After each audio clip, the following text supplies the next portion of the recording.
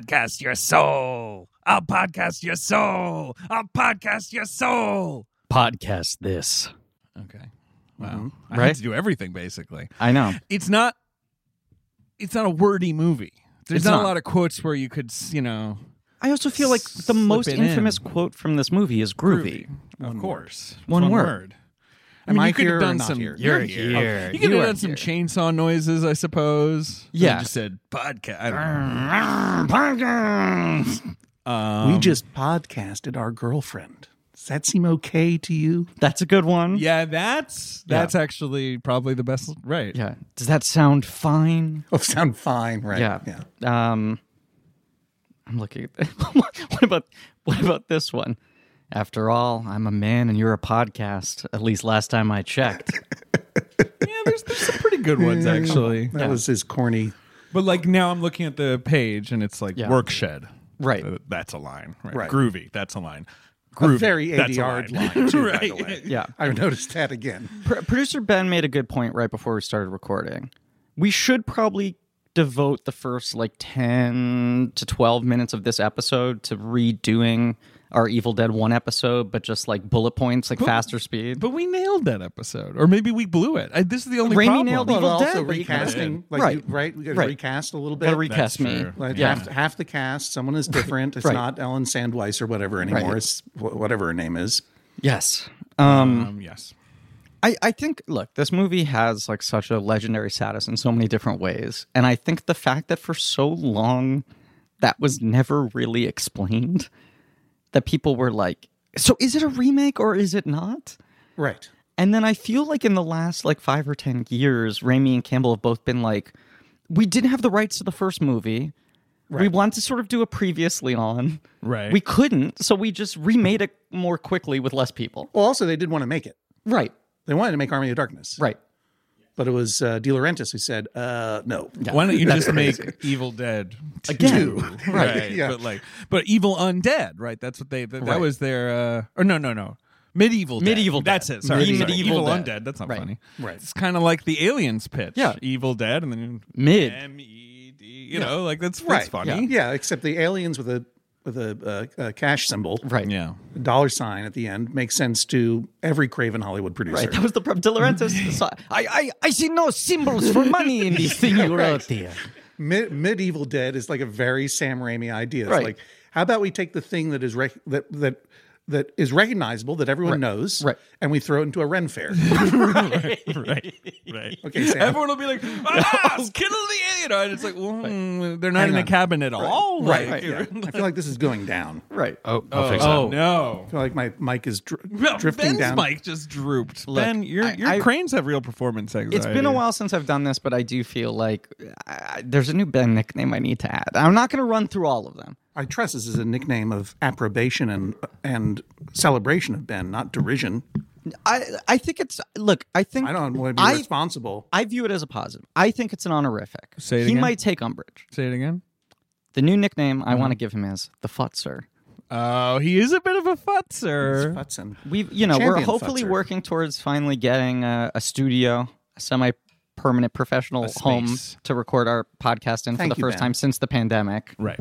But it means You're that welcome. Ben's always constructing and deconstructing a record setup for every episode. Yeah. And I he, feel he loves a to little bit futz. like my energy is who's the Dusty boy and Charlie Brown. Pigpen. Pigpen? I feel a little bit like my energy is just chaos before we get recording because I'm always just like, I want to set up and get this going. So anyway, I disagree. You were a calming presence from the moment I stepped in. excellent. Yeah, Good. Pigpen So, isn't like a busybody. He's just got shit fucking swirling around Yeah, him. you're dirty as shit. That's Right, true. You right, got a yeah, weird you got kind of flies. luster in yeah, you. I mean, I've got flies, I've got dust, Yeah. so I guess that's why my head went there. Yeah, but that would be more Pigpen, I think. That would be more Yeah. Pigpen. Look, Yeah. this is a podcast called Blank Check with Griffin and David. I'm Griffin. I'm David. I'm So the fast. futzer. You're the futzer. Yeah. Is Pigpen the best Charlie Brown character? Pigpen's Hardly. the funniest creation. I think. Obviously, like Linus and Lucy and Charlie Linus are is like the best rich, Charlie Brown character. interesting characters. So like, but it's sort of like it's like The Simpsons. Okay, Right. so like take the main cast, the main Right. guys off the board. Side characters. So we're I talking have like an obvious Schroeder answer. Right. and Peppermint Patty and all the sort of I have an obvious fun- answer. I think Pigpen's deal is the funniest comedic conceit. That he always has. He's a visual He's always gag. dirty. Right. Sure. Right. But just the idea of this kid who's so dirty, it creates like its It is own funny. ecosystem. And Right. it is a classic kid thing. There is always that kid who's got jam on his hands. Right. or Yeah. whatever. But I have my answer for who the best. Non-Trinity character. Yes. Obviously, Snoopy and Woodstock are out. They're out. They're a whole Right. separate universe. But basically. they're out too. Those are right. Those are Right. Anyone Charlie, who would be a Linus, Lucy. balloon is Right. out. Are you a Shermie guy? You're a Shermie guy, aren't you? My answer feels so obvious, and I feel like it's a Ben guy, but I've always guy, loved him. It is male. obviously. It is a male identifying character. Okay. Spike. Spike. Who's Spike? Spike. Spike is Snoopy's cousin, who's Spike got is like Snoopy's cousin. He's the real like Harry Dean Stanton energy. He's always hanging out by the cactus or whatever. He's got hang like dogs a from mustache. Yeah. The American Southwest. He's Right. There he is. He's that guy. Oh yeah, This guy rules. Yeah, I remember him. Are you pro Shermie? No, Poor I just Shermie. love characters that just disappear. Just don't matter Yeah, and get like cut Richie out. Cunningham's brother. yeah. Shermie. Shermie was the star of the show. Yes, he was. Charlie Brown was a geek that no one liked. Well, the great first issue of a panel. How I hate him. How I hate him. It's still the Good perfect old joke. What a Charlie punchline. Brown. How Yeah. I hate him. It's so good. Yeah. It's still it's the whole thing's right there. Well, and such an amazing like realization to go like, what if the panel's about this guy that everyone hates inexplicably? That the universe just is like, I don't know, something about him. Parents in the neighborhood give him rocks for Halloween. Adults Right. Everyone's give just him like, rocks. he's not ill-intentioned, but something about this kid bums me out. Hey. So now I'm on the Peanuts website. Okay, here we go. And Peanuts.com, I The presume. characters Peanuts.com. Oh, The characters that they That give would have been a hell of a one to sit on. I know. 1995, just registering Peanuts.com. Whoever wants it. Some peanut Schultz? farmer. John Right, Kimball down yeah, in North planters. Carolina, just sending his daughter to college. The characters that they list, top like tier. 11 characters they list as being worthy of like individual Can I- profiles. can I try to guess Let's them? hear it. Sure. Okay, I mean, obviously, Charlie Brown, Linus, Lucy, Snoopy, Woodstock, Sure. Schroeder. Yep. Does Sally make the cut? She sure does. Peppermint Patty? Yep. Marcy? Mm-hmm. Okay, we're at 9. Franklin's got to be there. Franklin. They have to put Franklin in. The 11th character, human? Yeah, we've named him. We've named him already. Yeah. Shermie. No, Pigpen. Big Oh, Pen. Pigpen. He makes the 11. Of course. But like, so not But the everyone- personality distinction really drifts after Right. the top and he's got a five. great little, avatar little, there. little avatar. Yeah. Yeah. Oh, his little dirt cloud. I'm into Schroeder. I fuck with Schroeder. I like him. I was going to Schroeder's say, great. Schroeder Hey, feels... Schroeder is my favorite. Schroeder's got big Hodgman energy. Does Cool Joe not count as his own Joe character? Cool. Oh, I'm sorry, Joe Cool. I think he Wow. counts as his own character. I really fucked up there. But that's an alter ego to Snoopy, right? Right, but Yeah, like, but I do you think he count counts like as his But own. the Snoopy Red doesn't Baron or remember any of the other when no, he's not in the Red that Baron. Yeah, mode. the Red Baron. Well, he's fighting He's the Red always Baron. fighting The, the Red it's Baron. Snoopy, Dissociative the identity war ace disorder? or whatever he calls That's it. my Exactly. understanding. Yeah. We're both having conversations at the same time. It's kind of but like how no, you go. Calvin, Yeah, like fucks it up, Ben. Spaceman Spiff is sort of a distinct character, but Right. he's also Calvin. I just love that the peak of coolness in the Peanuts universe is this dog putting on sunglasses and everyone being like, oh, wow. And a sweatshirt that says Joe Cool on it. Right, so people know. It does say his name. It's true. Joe That's Cool. nothing cooler than a sweatshirt with your own name on it. This guy's so fucking cool. Yes. So, This is a podcast about Peanuts. look, I mean, I'd be interested. One panel per ep. One maybe? panel per Just- ep. or one strip per ep. One I guess. strip. Yeah, you got to get 3 panels. It's not a one panel comic. I'm surprised This isn't that some family circus shit. No. Well, maybe we could do a family circus podcast. No, thank you. That's okay. I'm surprised. There's a lot to mine there. I'd say. it's disturbing. In the family circus? Yeah, absolutely. There's plenty to Has look someone into there. tried to do the one strip per episode Peanuts podcast that will take 60 years or whatever? I'm pretty Jonathan sure Connor. Franzen is doing it in secret. Yeah. Sufjan Stevens announced it, but he's only done like 3 of them. He's done like 3 of the Sunday He did papers. the first, he that did the first elicited two, it. and then he did like a random one from the 70s. Right. That would really, yeah. Right. You Then got he a did real- a Zitz. Yeah. He did a week on shoe. No one knows why. Comic strips. I do love comic strips. It's actually a sort of I've got too many obsessions, but it's a quiet one of mine. Side podcast on comic strips someday. Do you ever read the comics Curmudgeon, Josh? Yes. Yes. Love it. That's mostly how I keep up with them these days. It's the very only- funny. Shout out to Yes. Josh. Because finding a newspaper that actually has a comic strips in it Right. Right. That was is a depressing enterprise. and when I was a kid, I'd be like, give me the Daily News, baby. They had like Although- 8 pages of them. when Mark Trail changed Very strange. When Mark Trail changed its art and creative direction, the letters that the Portland, Maine Press Herald got were amazing. Mark Trail looks like this now. It used to What? kind of look like, Dick Tracy or Right. any of those sort of classic. Right. It was very illustrative. and very like square Now jaws now it and- looks like 2002 webcomic. Yeah, a little bit. Like not even present day webcomic. Yeah. Do you guys remember the Lockhorns? Of course. The They're one still panel. going. I know, Single I know. panel. I know. Single panel. And this is the whole thing, and Josh at the Comics Convention has addressed it, where it's like now if the Lockhorns are like a grumpy married couple in their 40s, they're like millennials, Right. like Right. because of the way time just moves.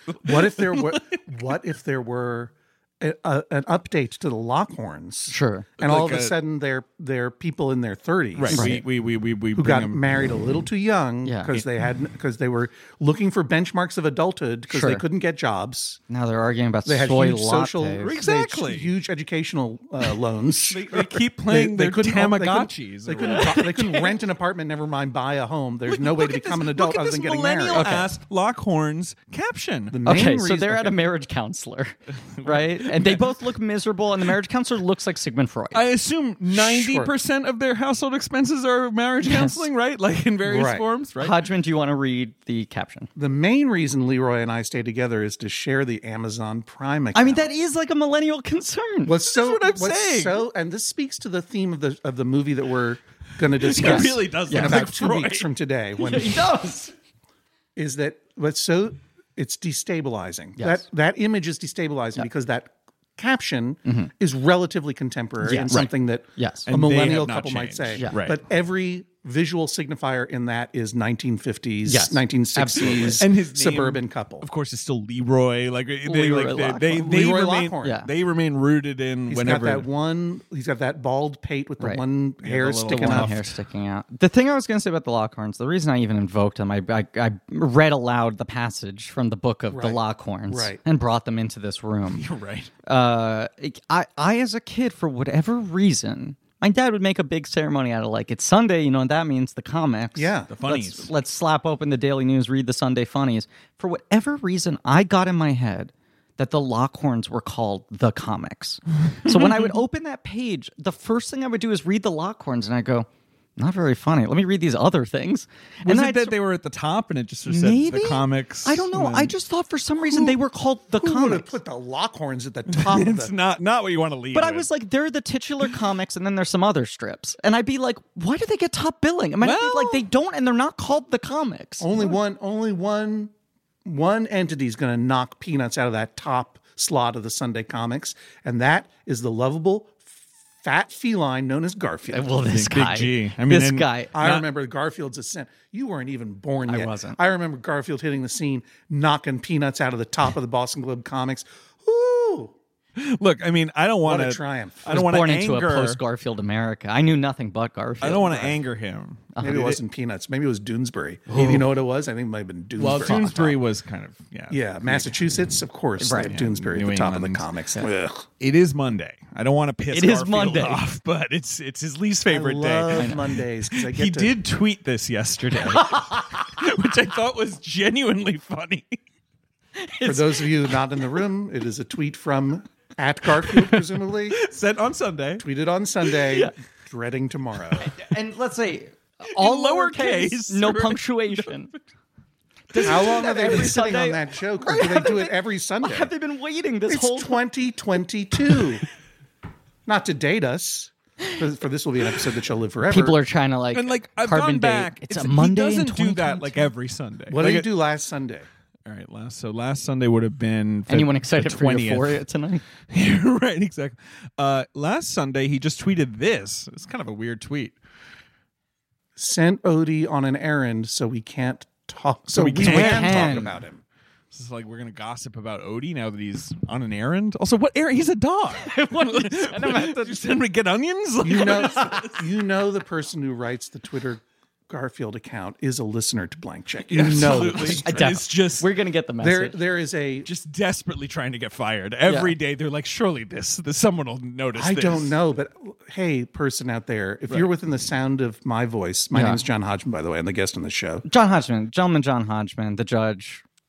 get DM me. My DMs are open. I want to know what your life is like. I want to know all off the record. I won't repeat anything, but I do feel like holy moly, this is increasingly a thing where we'll hyperfixate on some like very specific, like who's the person who does this? Like, Yeah. could you imagine being the IP lawyer for Space Jam: A New Legacy? And then some guy will slide into our Reddit and he's like, "Hey, so I quit recently, but I was the IP lawyer on Right. Space Jam: A New Legacy." Or we were like ragging on Mill Creek Entertainment cover art. Yeah. And then some guy on our Reddit was like, "That's my wife." people And he said they have played it in the jobs. office and everyone liked it. They were like, "We It's like so the great attention." when people have jobs. People have jobs. And I'm not saying this to make fun. I'm No. fascinated with the I person hope they're a whose blankie. job it is to write, and I'm sure they're a blankie. They did a great tweet. They or I'm just sure did, a blank. They just did a great. they tweet. just did a great tweet. tweet of the year, as far as I'm concerned. It's early So far. still, But yes. it's up there. Yeah. but I just want to say, if you don't make yourself known, or if you're a blankie and you know who this is, if you don't Yeah. come into my DMs, or if you feel more comfortable, Griffin or David's, No, their go podcast, to John. because I will insist on coming back on this show and modulating my voice and pretending to be the anonymous Garfield. You want tweeter. this person to reach out to you so you can get their voice down so that you can No, play. because it's gonna be my character from now on. Right. No, that's what I'm saying. But you need to do some very glad to be here. Thank you very much. I was really happy that you reached out to me. Buffalo Bill running the. This is a podcast about filmographies. Yep. Directors who have massive success early on in their careers, much like Jim Davis, Garfield, an early breakout. Sure. Yeah. Or Charles Schultz, kind of pretty much hit it on the first time out, right? I guess so. Yeah. He just walked in there and he was like, "Here's the pitch. They're 6 years old, but they're miserable." And then they were like, Full body depression. Our only request is you change the name to Peanuts. Yeah. Which was their request. Right. I know. He was like, "Why would I call it Peanuts?" And they were like, "You got to do it." What were you going to call it, Charles? Sad fucks? Yeah, right. I thought he was going to call it Charlie Brown, right? I think Misery? he was going to call it Lil Folks. Right. Oh, that's right. Oh, he had a thing called Lil Folks. Maybe and he was that's what it going to. was. Yeah. No, I think I you're don't know. right, though. No, I don't think know. you're I right. don't know. Hey, we should I talk met about him it. once. I'm I met him sorry. once. Look, directors. Did you meet him? Wait, I'm sorry. You met Charles You Schultz? met Charles Schultz? When I was a little kid, I went on like a tour of his. Museum? Yeah, I guess his studio. I don't know. There's a Schultz Museum, right? There that I think is. is right. His Yeah. Did you? Last thing I'll say about comic strips, because Charles I Schultz really was, love a big, comic strips. was a We've big talked about supporter them all of the Kathy Guyswhite.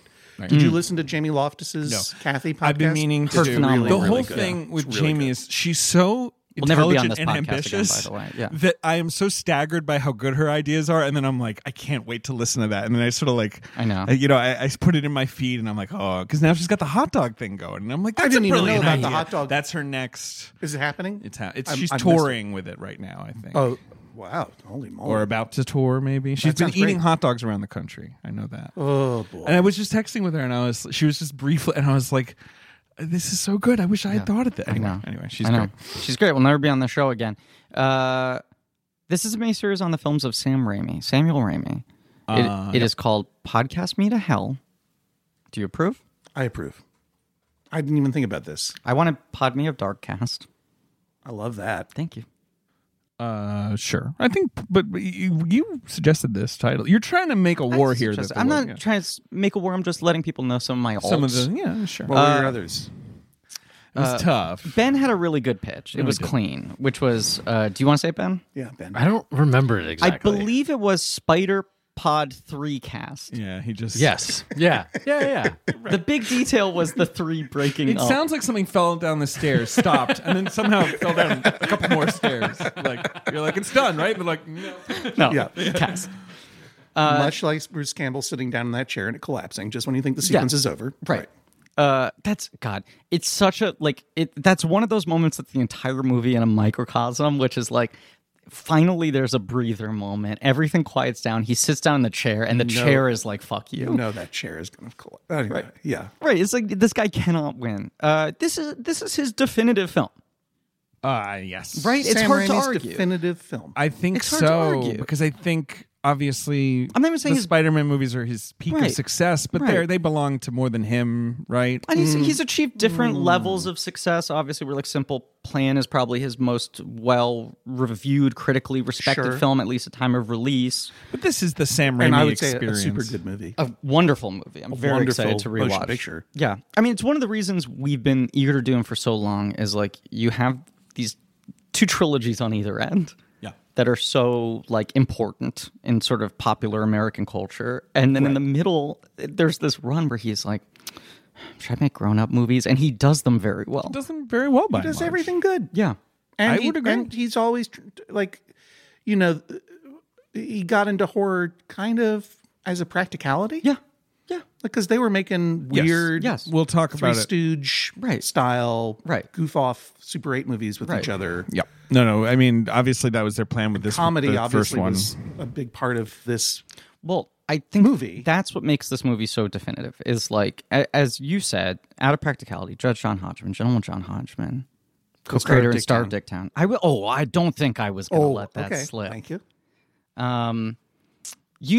Let's to back up for a second here, actually, to introduce you more Back up properly. for a second. Dicktown, a wonderful TV show. Hey, thank you It very much. is. And I'm biased because you have You're in kindly it. employed me on it. You're in it. But I did tell you. And before I leave here today, yeah, I am going to break my disclosure agreement. I'm going to show you your episode because you're really good in it. And I predict you're going to get an Emmy Award, Wow. which is kind of the best Academy award of in Television TV. Arts. John, I Academy don't want of to put Television pressure on Arts. you, but every time someone has predicted that, they have been so wrong. Wait, who's predicted? Like when has that happened? On the set of Search Party, that my big dinner party episode. I mean, it's a very good episode. Charles Rogers, friend of the show, past and future guest, was like, "I think you're going to win an Emmy for this," and I was like, "Charles, come on!" The problem with And question Wasn't submitted. were you I think I was not Were you submitted. nominated? Oh, I was going I to mean, say the issue is- then, I think it was not Then they had no choice. I'm a member of the Academy. Yes, I'm on the group thread. yeah, They were saying, "Where's Griffin? Where's Griffin?" yes. the I'm problem like, with I don't know. We all Not wanted to some- vote not for some you. tea- guest TBS actor in a football. comedy. It's like half SNL host. I know. and then whatever. Well, and that show took a while to break out. And then Kevin Smith, another person, will never be on this podcast. Literally 4 of the 5 nominees last year were SNL hosts, and then the other one was Yeah, Morgan see, Freeman that in the fucked- Kaminsky Method. Fucked things up because it used to be They used to be nominated for variety performance or whatever. Right Like now, if it's you were on all SNL. fucking hosts. I'm telling you, this is my prediction. Take Okay. it to the bank. Yeah, Griffin Newman nominated I'd love it. as Lance I'd love it. in the 11-minute episode Okay. known as The Mystery of Lance's Lesson, Hey, Wow. Dicktown Season 2. I'm in 2 episodes this season. You are in 2 episodes, Okay, but right, your one big episode, yes, the one yes. you're being considered for. Yeah. well, can I tell you who the nominees were for Outstanding Voice-Over Performance last year at the This Emmys? isn't going to be a voiceover because they're going to change the category. I'm just saying because I'm already running for Oracle. I'm afraid of splitting votes. No, you're getting both. You're going to get both. Let, double I knock. just it's so wild. I have to tell you last. This is your competition. Obviously, Okay. these are not Voice divided by right. gender. These are just Right, it's voice one- performance. right. So Maya Rudolph won for Big Mouth, which Right. is a very fun performance. Yes. Sure. Then Stacey Abrams, the politician, Future governor of Georgia. Yeah. right, Georgia politician, was nominated for Blackish. Apparently, she narrated the election special, I think. Okay. Julie Andrews was nominated for Bridgerton? which I guess does she Being do the narrator? some narrating there. Yeah. Hey, Seth MacFarlane was nominated for Family Guy. Now he voices various characters Yes. on that show. That's a little more of Oh, a really? robust Does he? performance. Oh, wait, for an old season of Family Guy? No, for a current That show is still on? the 19th course it is. season or whatever the hell it is. Wow. and if you need to catch up, check out FXX any Hey. hour of Hey. any day. All right. Sometimes you just slip a Dicktown in a commercial break between When we 2 found out episodes that of they were Family Guy. airing us on FXX Yeah. at 10 p.m. on Thursdays, and it turns out it's not 10 p.m. in classic because we were interrupting Yeah. a noon to 2 a.m. Family Guy block. I remember when they launched FXX. They're like, it's perfect. Alternative comedy can go Yeah. here. Yeah. And then it was Oh, look, we couldn't be more thrilled Yeah. to be joining the Family Guy family on FXX. And So in fact, we're on, and in the tradition of Family Guy on FXX, we're not only on at 10, same episode 10:30, same episode 11. we got wow. we got a threefer Wow. just do it every over and Thursday over. in March. Wow. That's what I'm saying. And you're and out then, of you're and out then of Hulu cake. the next day. You're not a slice of cake. Not anymore. a slice of cake anymore. No, you're not in. The cake thing Solid Dicktown. a little difficult to communicate. I felt. They were our incubator and our home. I like cake. By the way, Dicktown would not exist. Let if me- there were I not love cake. Dicktown, and I liked watching Cake as a whole. I would watch the full episodes. Right. But I understand from your position, it was hard to be like, here's my new show. It's part of a different show. It's part of a different show. And if you Google the name of that show, Right. you will see a picture of a birthday cake. Right. And if you will not- Google will Cake not help you. FX, it might be a cake with some sparklers on it. That's true. But the cake was very good to us. It was- and now we have our own. And I thought there were many good things block on, in the Family on that Guy block. block. Yeah, Can beautiful. I FXX finish the Thursdays in March. nominees? I'm not done. Yes, sorry. Thank you. My plug is over. Always So be two plugging. of these already, for me, don't count because they're Medallion not status animation. now voiceover. is It should be its own It's live more of a- action voiceover Let's category. get Stacey Abrams an Emmy Absolutely. nom, right? And then so two actors from Central Park, which is the Lauren Bouchard show. I've never seen it. Okay, Stanley Right. Tucci. Stanley Tucci and Titus Burgess. Okay, But I haven't watched that show. It's on Apple TV, Yeah. right? And then Jessica Walter getting a posthumous nomination for Archer. oh, that's cool. Yeah. Which That's- I don't. She thinks she'd ever gotten before. Had never gotten before. That was last year. That's last Or year's Maya Rudolph voiceover. won. Maya Maya Rudolph Rudolph won. was the They snubbed Jessica Walter. Yeah. they And they rude. snubbed Michael K. Williams. Last year's Emmys were pretty fucking rude. Well, you know, Wow. it's sort of this thing of like it's Because like we what come happened from with the House of Archer. Dicktown comes from. Sure, absolutely. You've got Sure. this Yeah. similar Right. visual I style. didn't know this. That's very upsetting. But I mean, like, it's what happened with Chadwick Boseman, where it's like Yes. you can want to have your nice I moment, don't want to talk Right. about that. but like at the end of the day, it's so it's, upset about- it's you and I thousands of exchanged so voters. many Like, texts about it's that. hard to I don't control. want to. Like I really lost control on Twitter, and it was like Oh, I remember you actually were. I very was so about upset this. You were about it. inconsolable about Yeah. it. well, not a lot of people were trying to console me. No, but A you. lot of people were trying to tell me that I was an a-hole. I did not, but you were texting me and you were like, "Explain to me how this could possibly happen." You were like, "I want your insight into how this." We could don't have need to talk about I- this if Yeah. John doesn't want to talk about Oh, so I had no idea that people in England in particular would get so mad at me for suggesting that Anthony Hopkins, who are like, you know that it's an acting contest, right? I'm like, what are you talking about? Like, there's no technical KO in acting. Like, there's not a point system. It's a judges subjective holding choice. up like, but that's the thing the thing about it is it's the same with even the Olivia Colman win or whatever. Yes. The less shocking, but like where Right. everyone's like, oh, Glenn Close will win, so they're just looking at their ballot and they're like, well, she's winning, I'll just vote vote for the person I like. like, or I'll Right. just Oh yeah, no, everyone Right. everyone knew It's just funny when quote that unquote happens. that Chadwick Boseman was going to win. So it was a very interesting thing that happened. Now we've set up many threads here. Here's one I'm going to try to tie back in. yeah, Okay. that's right. This right now it's real messy yarn. People probably love it. These sick fucks. Jeez. You reach out to me. Yeah, reach Dicktown out to you. Cook Crib with Yeah. David Rees, the great David Rees, another great past David and future Rees. guest of the show. Absolutely. And you said, like, we produced the season. We didn't know if it would be part of Cake or FX or when they placed us in the lineup. They just told us it's premiering much sooner than we thought. We need to Right. go out and promote things. Can we do anything on the podcast? We don't need to do anything. We You want to. You want. You're proud of the show. Want to share the It's a wonderful news show. with the world Right. about the thing that we made and love and Yes. features you Right. Yes. because So we like you thank and you, David, and you, I like Ben, too. No, I like Your it. your thanks. characters were cut. I'll be on the show if you want me. I'm not a very you good were actor. like, we want to promote it.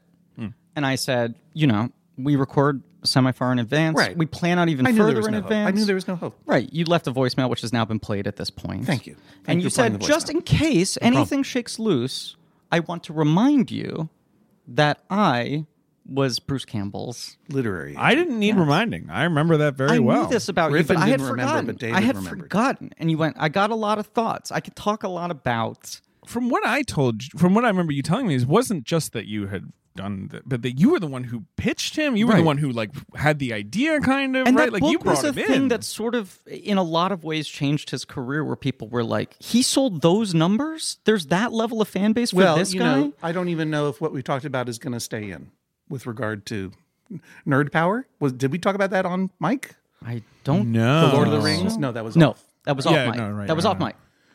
Before we got here, Yeah. we were talking about the year 2000. Yes. Yes. Lord of the Rings was about to come out, and I was doing some writing for magazines at that time, as having sunsetted from my position as a professional literary agent at Writers House, a major literary agency in New York City. Yeah.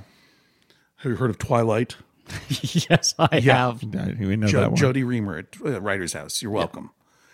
Saved publishing. Literally saved publishing. Yeah. Anyway, when I was writing about, like doing some write-ups of Lord of the Rings, like off camera, off the books, Yeah. off the record, publicists were saying like, this is going to be terrible. Real humans don't care about hobbits. Like the movies, they'll just go over like a lead brick, or Like a whatever. Yeah. lead brick or a lead. I don't even know if there's another Balloon. lead thing that you could even talk about. It felt It'd like be taking Coles to Newcastle. sure. I had only read The Hobbit, at that point, had friends who loved the books. Right. But I felt like the consensus was diehard fans largely saying they're going to fuck this up, right? It's going to suck. Well, diehard fans have always hated Tolkien. Of course. I mean, the fact is, people who love Die Hard are not Tolkien fans. This is very true. The John McClaners of the world. It's a huge rivalry. It goes back all the way Huge. to 1988. Which is funny because both franchises are defined by barefoot protagonists walking across very difficult That's true. terrains. That's true. But then I think diehard fans were also I like, have a ring now. Ho, ho, ho. Right. Yeah, right. diehard fans are like, they're going to fuck up these things we love. And also, the normies are going to hate this. And then the thing we love is going to be associated with some fucking flop that Right. doesn't even represent what we love. And the fact that There was like, suspicion on both sides. everyone was just like, this can't work, and it's going to be Right. embarrassing, and it's going to make it more difficult to make any movies like this ever again. And at the same time, Yeah. so flashback a few years earlier, right. young John Hodgman has gotten a promotion from the reception desk to the third floor at Writer's House, working for Susan Congratulations. Ginsburg, my mentor. Okay. An incredible literary agent. Mm-hmm. One of the most fun places to work, except the worst place in the world for me to work because I knew I didn't want to do it for a living. Sure. And I was too scared to leave. Right. But one way I made it fun for myself was we got the internet, mid-90s. Mm. Woo! Sure. The sun came up. And nothing was ever bad again. That's right. In the 1990s, we thought the world got fixed with that internet.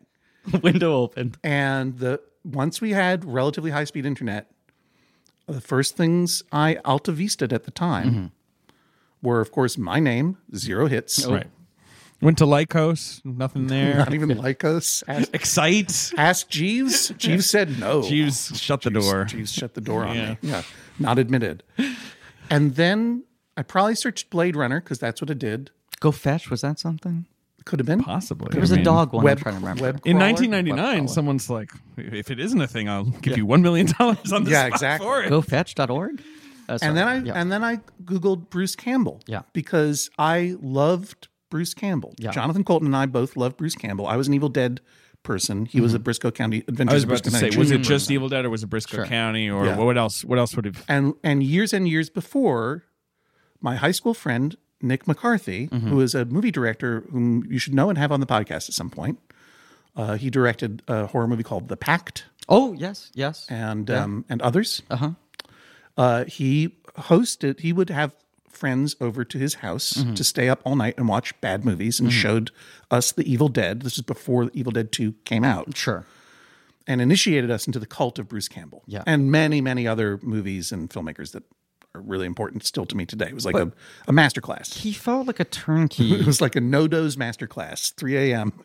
He felt like a turnkey in that period where it's like, do you know Bruce Campbell? Yeah. Like, if you Right, get Bruce Campbell, you're right. sort of like locked into. And you know, what a lot of the internet was at that point Right. was weirdos and Yeah. oddballs and nerds who had existed on different planets, except when they would get together at conventions, were now sending pings out into the darkness and finding each other. Right. It's still exciting to Yeah. meet a Yeah. like And- like Like, so you know, person. you like Bruce Campbell? I like Bruce Right. Campbell. And Bruce Campbell's career at this point is such an interesting place because it's like daytime syndicated genre shows aside, he is primarily a regularly working character actor in big budget movies where Right. you're like, that guy, he plays like smug assholes or slicksters or whatever. Right. And then to a certain subsection, you're like, do you know that he's a movie star? He's a leading man. Yeah. That guy showing up in a movie feels like fucking Sean Connery walking onto a submarine or whatever. I mean, that was, Right. essentially what became the pitch for the book, right. which I think started as Confessions of a B-movie actor. Yes. And then due to a fan contest, Mm-hmm. Bruce chose one of several hundred submitted titles. Yeah. And he chose some fan submitted title, which was If Chins Could Kill, Right. which is a very funny title. because of his pronounced chin. But the pitch was, you don't know who this is. Right. I would say, you don't know who this is. But if you go to a hotel where there is a horror movie convention or a science fiction movie convention, in the lobby, he's a shemp. He's a nobody. He's a nothing. Right. In the convention hall, he's Elvis. He's the king of the world. I And was- he moves between those two worlds. I was watching this movie last night with someone who had never seen it before. And her immediate thing was like, who is this guy? What happened to this guy? Right. And I was like, first of all, you've seen him in like probably You've 40 seen him in things. stuff. And I you're was saying not the even same thing to my collecting. wife. I was Yeah. like, I remember Spider-Man. He's the Right. theater usher, right? Come on, you know him. And she was like, I guess so. But like, Right. he is one of those faces that And you it's might still- not be able to put a name to. I mean, right. he's at the apex of his recognizability Right. now. Yes. And there's still Tons of people who Right. would be like, Right. But she was just like, this guy is like, he's really handsome. Like every scene she'd go, like, he's like very good looking. He's like real very and charismatic. never more. I mean, sorry, Bruce, but never more fucking beautiful than in this he's movie. so Very, very beautiful in this movie. Like, The he's shock pretty. of him in Yeah. the first Evil Dead, where he's so baby faced and Right. handsome, but this is definitely. Oh, it's crystalline. And when they start doing the blood makeup, where it's like he goes from being messy to just like only cuts that would accentuate his bone Right, he's structure. got one blood Yeah. drip down the middle of his forehead, Makes him look one hot. on his cheekbone, right? But so it makes him look So angular. the question asked was, so he didn't really, the career didn't pan out off of this? I'm like, it did in this weird way where it's like he never stops working. He's had a lot of success. He's worked with great directors, big projects and whatever. He had a fucking hit TV show several times over. Burn Notice was like fucking humongous for him and all Right. this shit. But I was like, the main thing you need to understand is this is the original king of the conventions. Yeah, right. This is the original, not only guy to be treated like royalty there, but to like own it and not be like To know how to work the I room." hate that I'm Right. doing this. Right. He was not there. Right. He's a pure enthusiast. Yes. I mean, knowing him a little bit as I do, everything that you see on screen is him. Like, Right. he is totally into the work that he does. He's totally got a corny sense of humor Right. that is very genuine and very funny. Right. He is totally dedicated to getting beat up by Sam Raimi, and then he do whatever Sam Raimi tells him to do. Since they were, teenagers together in Michigan. Yeah. And at the point that I put Bruce Campbell into the world to see what came back, there were a couple of Bruce Campbell fan sites, and then there was Bruce Campbell's site. Yeah. He was early. Yeah, and Bruce Campbell was writing like set reports from the set of McHale's Navy Yeah. with One of Ben's favorite. Ben just lit. Is that Pauly Shore? No, or- it's, No, that's Tom Arnold. yeah, Tom Arnold. Sorry. Tom Down Arnold. Periscope is Kelsey Grammer. You like both of them, right? Yes, I do. Yeah. Yes, I was for getting sure. and stories about like filming McHale's Navy and what it was like to be on set, and then like stories about following a fox down the road on his bicycle, and But this is like working actor stuff. Right. You thought the book was going to be, this is for people who are sort of like, oh, I've never thought about what it's like to be this type of actor. He's worked with big movie stars. He has some funny anecdotes. I don't need to Well, be a fan my point of of his view career. wasn't Right. that. My point of view is this fucking Bruce Campbell Right. responded to my email. I guess your bosses, that's what you had to pitch them on, right? You understand his. Well, they didn't care. I'm like, I could do whatever. I could go out and humiliate myself trying to sell this to editors. They didn't care. Their job was to support me, and boy, did they. Yeah. And there was no. They lost nothing but my time. Right. Right. By encouraging me to do this. Yeah.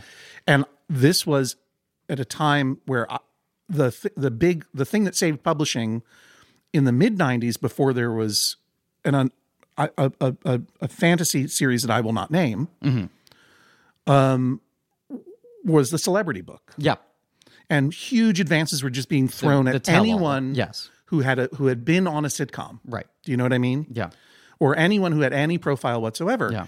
And so I knew that I wasn't delusional. I knew that Bruce Campbell was, what made Bruce Campbell special was that he had this cadre of people who knew who he was, and then a broader world who didn't. And what Bruce was from the beginning, very open about talking about is, what is it like to be a B movie actor? Right. Not just a working actor who's been in a lot of things or a working character actor, but someone who's been in a lot of movies that people think very poorly about, Yes. like Kabuki Cop. Sure. Or Maniac Cop, I think he was. Yes. I'm not Yes. sure he was yes. in Maniac Kabuki Cop's Cop. one. Yeah. Yeah. But back Not when to there be were confused with Sergeant Kabuki Man NYPD. exactly, that's the one I was Yes. kind of confused. Right. But back when there were still video cassette rental places, straight to video movies, a real B movie enterprise that Bruce was known within because of his connection with the Evil Dead. Yeah. Mind Warp. Mind Warp. That's sort Yeah. of an iconic 90s straight to video movie. And he right? was not ashamed to talk about what it was like to be a B movie actor.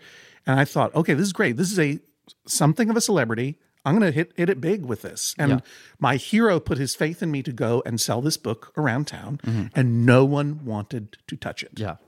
No one was interested. They didn't know who he was. And when I explained it to him, they vowed to forget what I told them. And when I said, This memory leaves this office when you walk in. yeah, and when I said my thing about how he's in a horror movie convention or a fan convention, he's a nobody in the lobby, but the king of the floor. A great pitch. They were like, yeah, but we don't like those people. Right. Those people disturb us, and they don't. It was right, pure yeah. distaste Right. for Yeah, them. yeah. And I I'd be don't like, recall no. saying good luck. They Like, give you the I don't recall saying Let good me luck. explain this. Let me explain this to you. Like, what those people do when they go to those conventions is they buy things. Right. And they buy things Right. in the dealer's area. Yeah. And they go and wait for hours for Bruce to sign them. Yeah. Figurines and posters and headshots and whatever. And if Bruce had a book for sale in that dealer's area, You will sell copies at conventions alone. it will Right. it will Right. sell. And they're like, Right. we don't like these people. Right. We don't like these people was the reason for not. And Yeah. these Yeah. were people who were, there was one round of publishing. There was one round of submissions where I went to people who published genre, Right. science fiction and fantasy and other type stuff, who I thought would get it.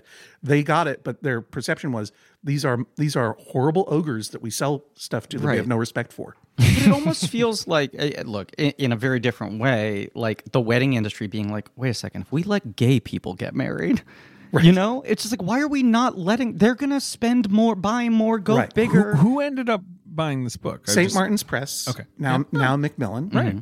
That was the weirdness of this moment. There's like a shift over the course of 5 years, where obviously by the time you get to like Spider-Man coming out, right? When you're post Lord of the Rings of 2002, all these legacy media companies are like, we want nerd money.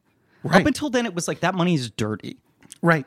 I think partially they were like, it's not big enough business, and secondarily they're like, those people, It's tawdry. it's tawdry. And so much of the convention association is still like fucking Shatner saying, get a life, right? Yeah. It's like if you're doing a convention, you're either resentful of the fact that you're there, right. and you have contempt for the fans who care about what you're doing, Right. or you're like pathetic. You're sort of like a sad sack, washed up has-been. And that's what they think of. And they're like, who are these obsessive fans who want to meet Right. whomever? And I was so humiliated and devastated because Bruce had I was 24 years old or 25 maybe. And I'd met with his manager, and his manager's like, "Who are you?" And I'm like, "Well, I'm a fan." He's like, "Ugh." Even his fans like, I hate you people. His managers. One of No, those. he was looking out for his client. No, And no, he's like, 100%. Bruce has had an offer to do this major miniseries on HBO, and he turned it down because he promised Rob Tapert he would do an extra episode of Xena. So he generally just does what he wants to do. So good luck to you. And so Did 8 episodes of Xena. oh no, yeah, I mean, Jack of all trades? Is that what it was called? Jack of all trades was a spin-off of right, Xena. Right. What was the name of his character in Xena? Don't. I have to remember this. Don't tell. I mean, I can tell you that it was a figure of myth. No, he was a thief. In Jack of all trades, he was. No, in Xena he was a Well, thief. according to this, he played Autocles. Autoclus. Yeah, on Xena he was on a Xena. Autoclus. Yes, he he was. was He was. Autoclus, yes. That's right. I've never He was a seen thief who, Xena. who, by the way, worlds colliding. Yeah. My best friend Jonathan Colton's younger sister was an actor at the time, and she was on Xena, and Bruce and she had a kissing scene. Oh, it was wild. Wow. But Bruce gave it his all. He came to New York. He took meetings. We would walk down the street. And that's a guy who can work a room. Like, this is why he's built Totally. this reputation at conventions. Totally. He makes everyone feel like they're the most special person in And the world like if you're talking to him. on every subway car, there was one person who was like, "Yep," Giving the nod. I know. and every now and then, someone would just come up to him and go, "I really loved you in this," and he's like, "Oh, thanks a lot, man." And then we were walking down the street, and it's New York City, and someone's walking the other direction, and he just starts going, "Aries, Aries, Aries," and Bruce kind of was like, "What's going on?" He says, "Oh, that guy thinks I'm Aries," who's a different character on Xena. Right. He was like, I know you're on Xena. Right. Right. And he goes, that guy thinks I'm Aries. And then like 30 seconds later, you could almost hear the guy's brain click in, and he just Right. called back, "Oh, sorry." He didn't hear Bruce say that. He just realized, "Oh, well, fuck. I messed it Ares, up." of course, played by Kevin Smith, not the Sure. the filmmaker, but Right. the guy who was on Xena and Hercules and all the big New Zealand Yeah, actor. right. Yeah. I mean, you know, I forgot Jack of All Trades was it was doubled with Cleopatra 2025. Right. 25. right Sorry. Yes. after They were a Xena pair. ended, or they built, Yeah. they were building out that Saturday power block. They had that block, right? The power block, yes. Yeah, they had Hercules, they had Xena, right. and then they took another hour, and I think they did 2 half hours. This was Rob Tapert, the co-producer of Evil Yes. Dead, Raimi's old friend and Bruce's old friend. Yeah. And they did Husband Jack of all Lucy Trades. Lawless. Husband of Lucy Lawless, Yes. true enough. And then they did Cleopatra 2025 with the woman who was then in Firefly and Gina Torres. Gina Torres. That's right. Star of Cleopatra. So incredible. 25. 25. A great title. I mean, it's a great title. It doesn't exactly roll off the tongue. You have to say No. 25 twice, but it is fun. And Jack of all trades was a scoundrel yes. in Yes. the West Indies during pirate times. Yes. This is pre Pirates of the Caribbean. But he was by the also way, an I American believe. secret agent sent by Thomas Jefferson. There was a lot So of he's kind of There He's a was a... scoundrel and a double agent. yeah, Right. They were And they're pouring a trying lot to- of concept into Yeah. it. trying to stop Napoleon. How would I describe it? It's like this guy's good at multiple things. Right? He's sort of Almost like countless little this, things. little of that. Right. He's sort of like a Yeah. master of most. But Bruce never got deterred. Like, Yeah. and I Vern realize Troyer now- is Napoleon Bonaparte? Fuck. Yeah, right. There you go. Oh my goodness. But what I yes, get. he was a guy who had like it always felt like he had immense pride in what he did. Right. And Yeah. I realize now, like, his experience of taking Within the Woods around to try to pitch it to make Evil Dead, Yeah. like he had, and Sam had been through this kind of ringer a million times before. Right. So was it embarrassing and humiliating to me that he would go into these rooms and wow these people, and then they would be like, no, we're not going to do this book? Definitely. Was it to him? I don't know. But finally, someone like me, my counterpart at St. Martin's, was given the okay by his his bosses, who did like whatever, to offer a little bit of money. Yeah.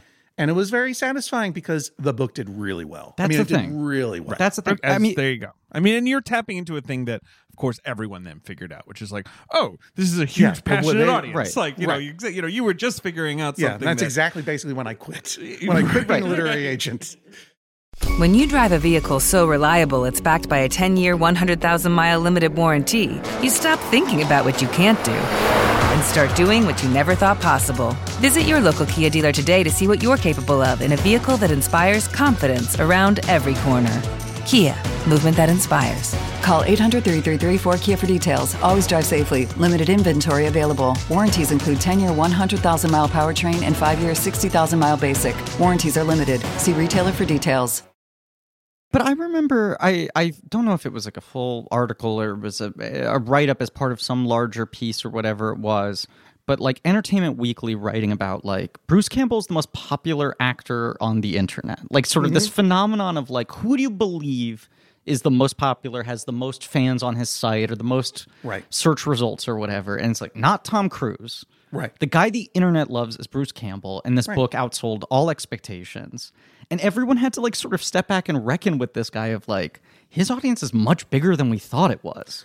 And I don't know whether that changed a lot of minds in a global sense. I mean, I think the success of the Lord of the Rings These really are brought all things building around. blocks Yeah. towards this thing. As we're talking Right. about this shift from This like empowerment. 98 to 2002, Right. where it just goes from like, this is a thing you have to be a little embarrassed about to like, we are just We're in the business actively of going this. after this audience. Right. Right. And now the now it's to entertainment the industry point as a where- whole is nothing else. Like there's to the exclusion of all else, and Right. if we don't make them happy, we're Right. going to be murdered in our We were beds. talking right before we recorded about the new Batman movie and how like any Batman movie is now beholden to the expectations of what fans want out of a Batman movie. Right.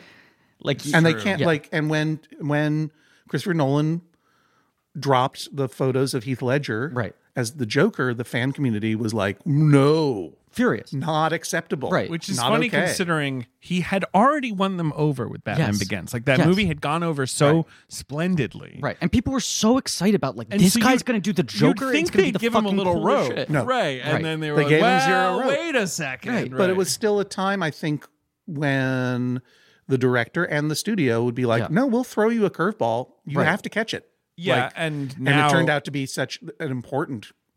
the other thing with the Ledger Joker is like there had only been the Jack Nicholson Joker.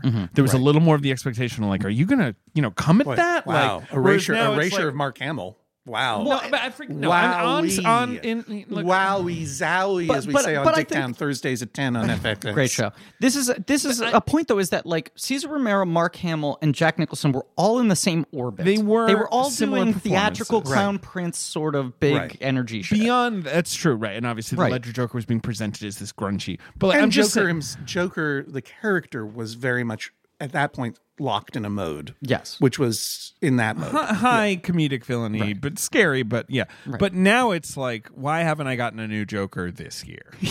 I'm trying to say it's not just that the mindset has changed from like, how dare you try and do the Joker. Now it's like, I can't believe you're not giving me more. I need a Joker. Constant all the Joker. time. I need multiple Jokers. I need Joker casting rumors. I need the whole engine to be constantly spitting out Jokers. But now I think I understand and a then little the bit movie better where they because- all meet, Right. you The know, and they Jokerverse. have Into the sandwiches Jokerverse. together and Right. compare Jokerness. Yeah. I mean, I understand better now than I did, not just then when I was trying to sell the Bruce Campbell book, but like for the years later when I would tell the story about the contempt Yeah.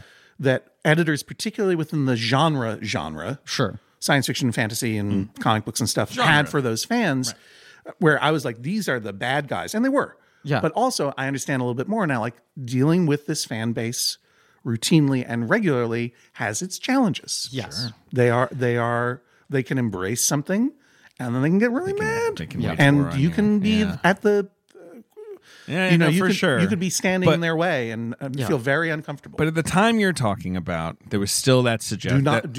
do not get in the way of Anthony Hopkins fans Oh, I mean, boy. when he wins his second Academy big on Award. Twitter. Do not get in their way. Hopskers? What do they call themselves? Ant heads, Ant heads. Ant-Man. Ant-Man.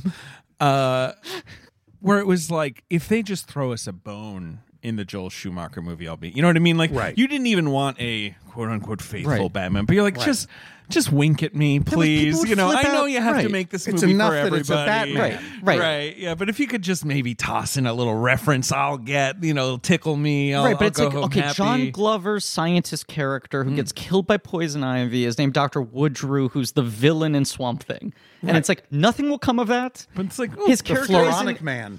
Well, my friend. Just a remembered. little tickle for me. My you heart know? just grew 2 Yeah. sizes. And now, of course, the Bat fans, I'm sure there's a cadre that are like, if Matt Reeves in the next Batman movie doesn't give us nipples on the Batsuit, we're going to burn down Warner I'm Brothers. pro. Bring him back. Bring him back. Get the nips back. His uh, nips must be chafing. Anyway, What, Bruce rubber? Campbell. Yeah, all right. Sorry. Yes, Bruce Campbell. No, I What a think trooper. this movie is, in so many ways, I think because of that, becomes such a defining moment of like this bridge between like nerd culture and popular culture. And to speak to what you were saying about his not being embarrassed by his Yes. status as a B movie actor or horror movie, however you want to say it, cult actor. I went to a convention with him at the New Yorker Hotel. Actually, I think this is before we even sold the book. I was trying to get video of him at a convention to show to people. And we also recorded a piece for This American Life about him, which was, I think, still on their archives if you want to listen to it. It captures a moment in time. And he took the stage. This was in 1999, I guess. And he took the stage and was doing Q&A and loving it up. And someone asked about Spider-Man because it was in production, or Raimi at least had been announced. I don't remember. And he was like, I want you all to know you have nothing to be afraid of. This is your man. If you want a great Spider-Man movie, Sam Raimi knows Spider-Man. Sam Raimi loves Spider-Man. Yeah. Bruce vouched for Sam Raimi in that moment. And to a degree, like, yeah, this Evil Dead 2 is kind of the definitive Sam Raimi movie. Right.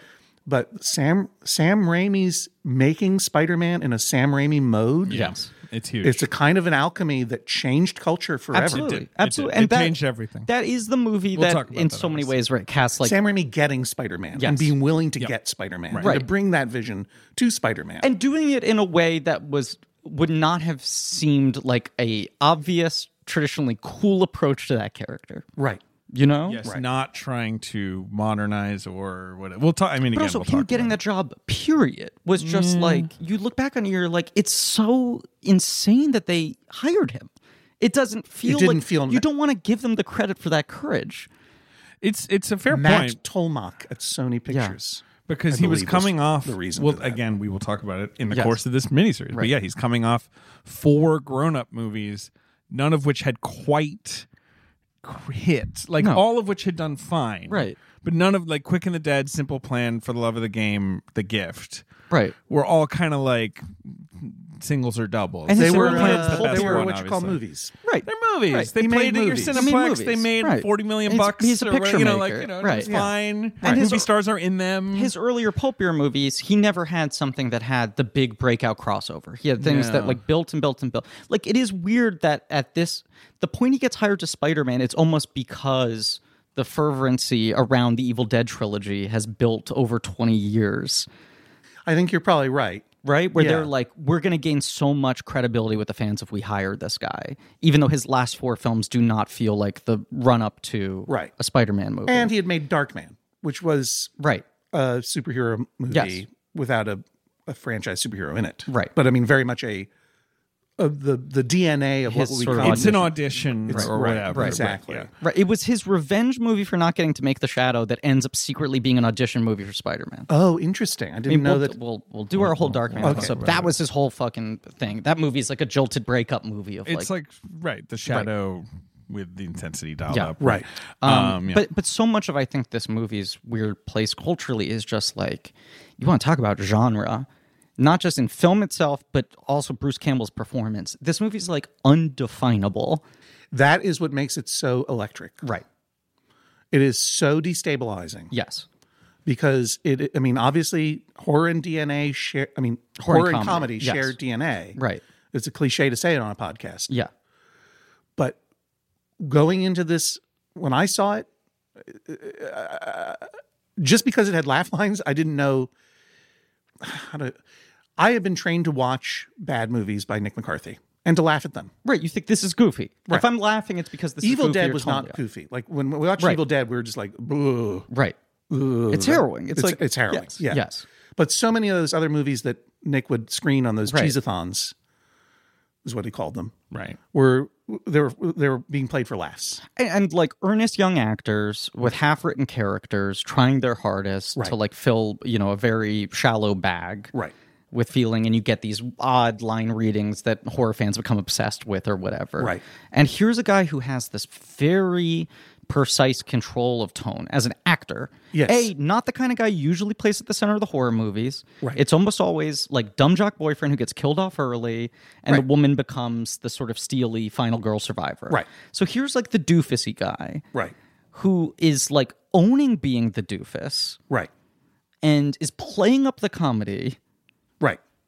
And committing pretty earnestly to it, but giving you like just enough of a wink, not to deflate the thing, Yeah. but to be like, I'm having fun. But And- the right. camera loves him too. I mean, the camera just loves him. I mean, he looks like That's the thing that came to me on this rewatch. yeah. I didn't mean to interrupt you. No, he's like that's a matinee idol. Like this guy interrupt me all the fucking while. Yeah, no. You're right. I mean, he's just gorgeous. Yeah. And I I don't feel mean like to sound slobbery over here. But, He's just a yeah. handsome man. no, that Sam Raimi knows his face. They grew up together. Yes. That's true. He knows his face. He loves his face. He knows how to shoot Bruce Campbell's face. There are certain, like the shot where Bruce Campbell turns to the camera and laughs when the whole room is laughing at him is Right. iconic. There's so many iconic. I mean, Groovy is an iconic. Sure. I'm trying very hard not to say face shot. What are we looking? Close up. Yes. Yeah. Groovy is a very iconic. Close-ups, Close-up. one shot, whatever. You know, whatever. image of like iconic image of Bruce Campbell's face Right. looking like a to quote Jonathan Ames, a demented god. All of the moments like I was thinking of how Kurosawa loves Toshiro Mifune's face and knows how to Yes. shoot it. Yeah. And find things just in the face. Right. Without even the acting. Well, and then on top of that, Campbell is so expressive, right? He doesn't just have this beautifully constructed face. Right. He's so expressive. He's got such a range of what he can communicate on his face. And because he is such a he comes at everything with the mind of a filmmaker, not just a performer. Yeah. Not only does Raimi know where to place the camera and how to shoot him, but he knows how to play to a camera so fucking well. Right. He's in such control of being Right. in front of a camera, in front of a lens, being in a movie, you know? And yet, like, here's the thing. And Bruce, if you're listening to this, I hope you take this the right way. Sure. Or anonymous tweeter of the Garfield account. Uh-huh. If you tell Bruce to listen to this, let him know. They're friends. He's a cornball. He's a goof. Yeah. That's what makes Bruce so destabilizing too. Like, he is so handsome. He's such a leading man. Right. But he's inside. He's a goofball. But even And there are moments Yes. where, you know, I'm watching this for the first time at the age of 16 when it came into theaters, which, by the way, I never expected I would see an Evil Dead sequel. Sure. Do you know what I mean? It was 6 years after the first movie. So, but you had seen Evil Dead 1. I had seen Evil Dead 1, and one day I opened up the Boston Globe and to read what movies were coming out. I was like, Evil Dead 2?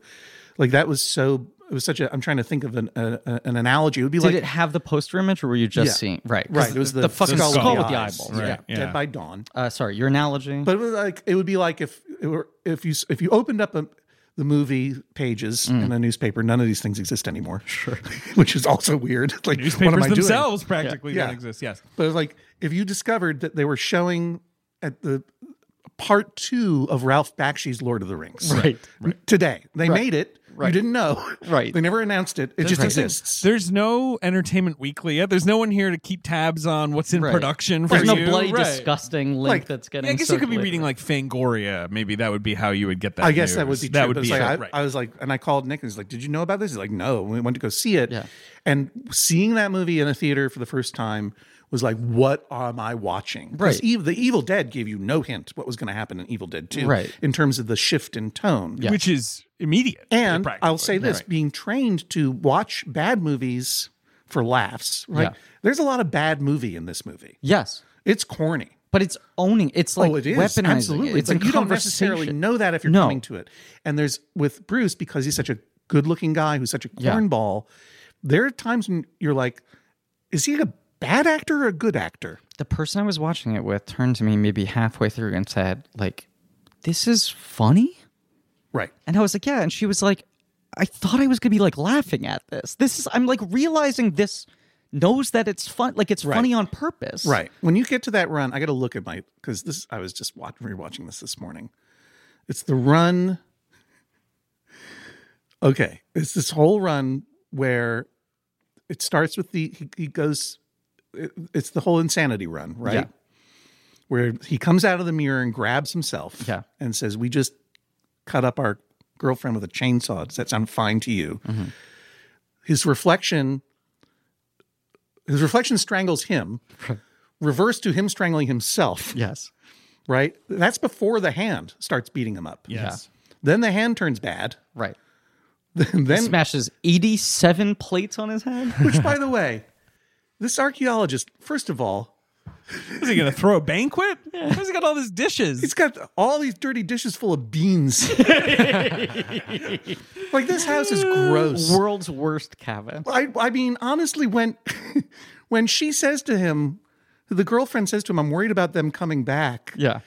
It's like, and it's like, an archaeologist lives here. Don't worry, we'll tell them. They're respectable. It's like, this is a dump. Yeah. And look, you learn like, oh, I guess this place got roughed up because he had to face what they're facing once before. But even still, I don't think it looked good before. It's not like the Deadites came in and ate 15 plates of beans.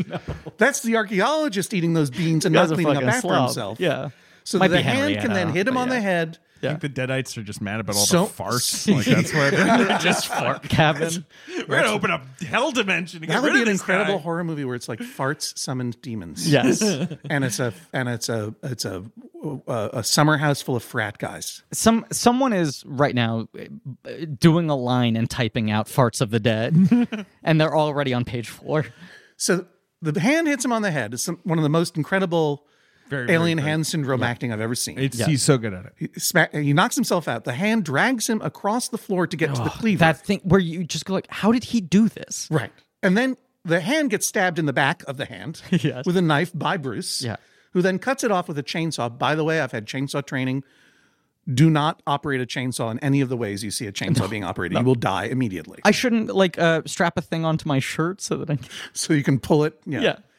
No, it's a bad chainsaw etiquette. Sure.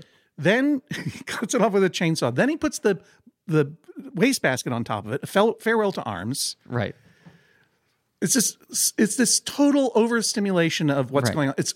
All of it is incredible physical comedy. Yes.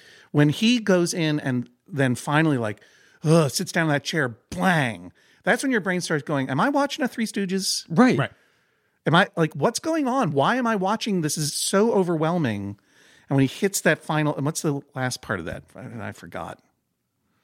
Quickly, I'll just add in that sequence you're talking about, John. He also flips himself over. Yes. Right. Like that. And I've seen this movie a handful of times. I never really actually noticed it. Yeah. But like the physicality of that is like not easy Donald to do. O'Connor It's or whatever. crazy. Right. Well, he had crazy. just a few scenes earlier, he'd been strapped to what they called the Samo cam. Oh, yeah. Well, which we'll was talk basically he was about it. crucified on a crane in front of I even have a picture in front of a thing, and he was just So wow. They just rotated him around as the camera moved forward. the Samo cam. God, it's Yeah. so crazy. Yeah. Oh my gosh. That was the Yeah. Yeah, he's strapped to an X-shaped strut Yeah. that rotates. Yep. Anyway, and I forgot about then he cuts off the hand. Then the hand sneaks away in the bucket. Yes. Yeah. In Very the cute. background, which is one of the greatest things I've ever seen in my life. And I remember in the audience going, "Oh my god!" And then the hand goes into the mouse hole, and he's shooting the mouse hole, and the hand gives him the bird and goes, "Son of a bitch!" And he goes, "Son of a bitch!" And then he shoots the hand in the hole, and the blood spurts out. It's totally like what Right. in the theater. That was so bonkers. The blood spurts out. It's too much blood. It's still going on. How is there more blood? Then the blood turns black. Then it goes in reverse. right. Every time there's too much blood, I always love that. The trapdoor sequence too, where it's like it must just be hoses of it. I don't even Right. and it But it's looks not- watery and foamy. You don't Yes. care. Well, You're like, this is great. The classic Evil Dead blood was Karo syrup. Yes, which Bruce Campbell insisted on using in this movie. Red. I think no one colored else used Karo it, syrup. but he Right. was like, I want that stuff was on me. That was what he had. Yeah, and it's not. You don't get the sense that he's throwing too much at you. It's a lot of stimulation, but it's elegantly doled out. and it's still intimate, Right. which is smart. Like The thought I had watching this last night was movie is a symphony. Did you really? Just a symphony of gags. Right, That whole because sequence. it just feels like you're like, I'm going to just follow the flow of his ideas. Right. Whether it's a story idea or a visual idea. Right. Or allowing this performer to show off a new skill set or Right. whatever it is. it's not what you would expect. Like, No. and it is funny. I'll get into it, but like. That yes, De Laurentiis is like, no, I don't want a medieval adventure movie. That sounds like bullshit. the thing again. But you would think he'd be like, but do the next, chapter of him leaving the cabin, and not just like, no, just go back to the cabin and just Right. kind of plus everything Amp it. up. Yeah, Right. amp it into this dimension where no one really knows what's happening. Because when that chair finally breaks, Yeah. and you finally breathe with that, it's like, oh, this is a different movie than I signed up for. It's so, I mean, And, it yeah. is such the approach to this as a sequel, where you're like, here's what we're going to do. We're going to reset the table. We're going to go back. Right. Right. We're going to do an abridged sort of a version of the recap first of movie. movie one, right. And let's like consolidate it, focus it, pare it down to its basic elements, but also just start to modify the tone a little bit. So it's easier for us to get to this place where just chaos is going to reign. And at that point, we're not really interested in this being a horror anymore.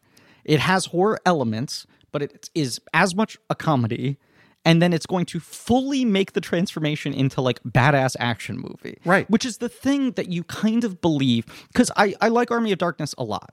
But I think Army of Darkness is so much more into him being the cocky, comedic fool who's going to get one-upped because he has that confidence the whole movie. Right. This movie, when you start at the beginning, you go, no way this guy becomes a badass at the end. No, the way when, it's when playing- everything's He'll working just with be him. the same. Right, yeah, Right. yeah, And yeah. you're like, and if he gets to that point, I'm not going to buy it. It's going to feel like a joke. Right. And when Campbell gets those moments, he like fucking grabs them. Well, yeah. Yeah.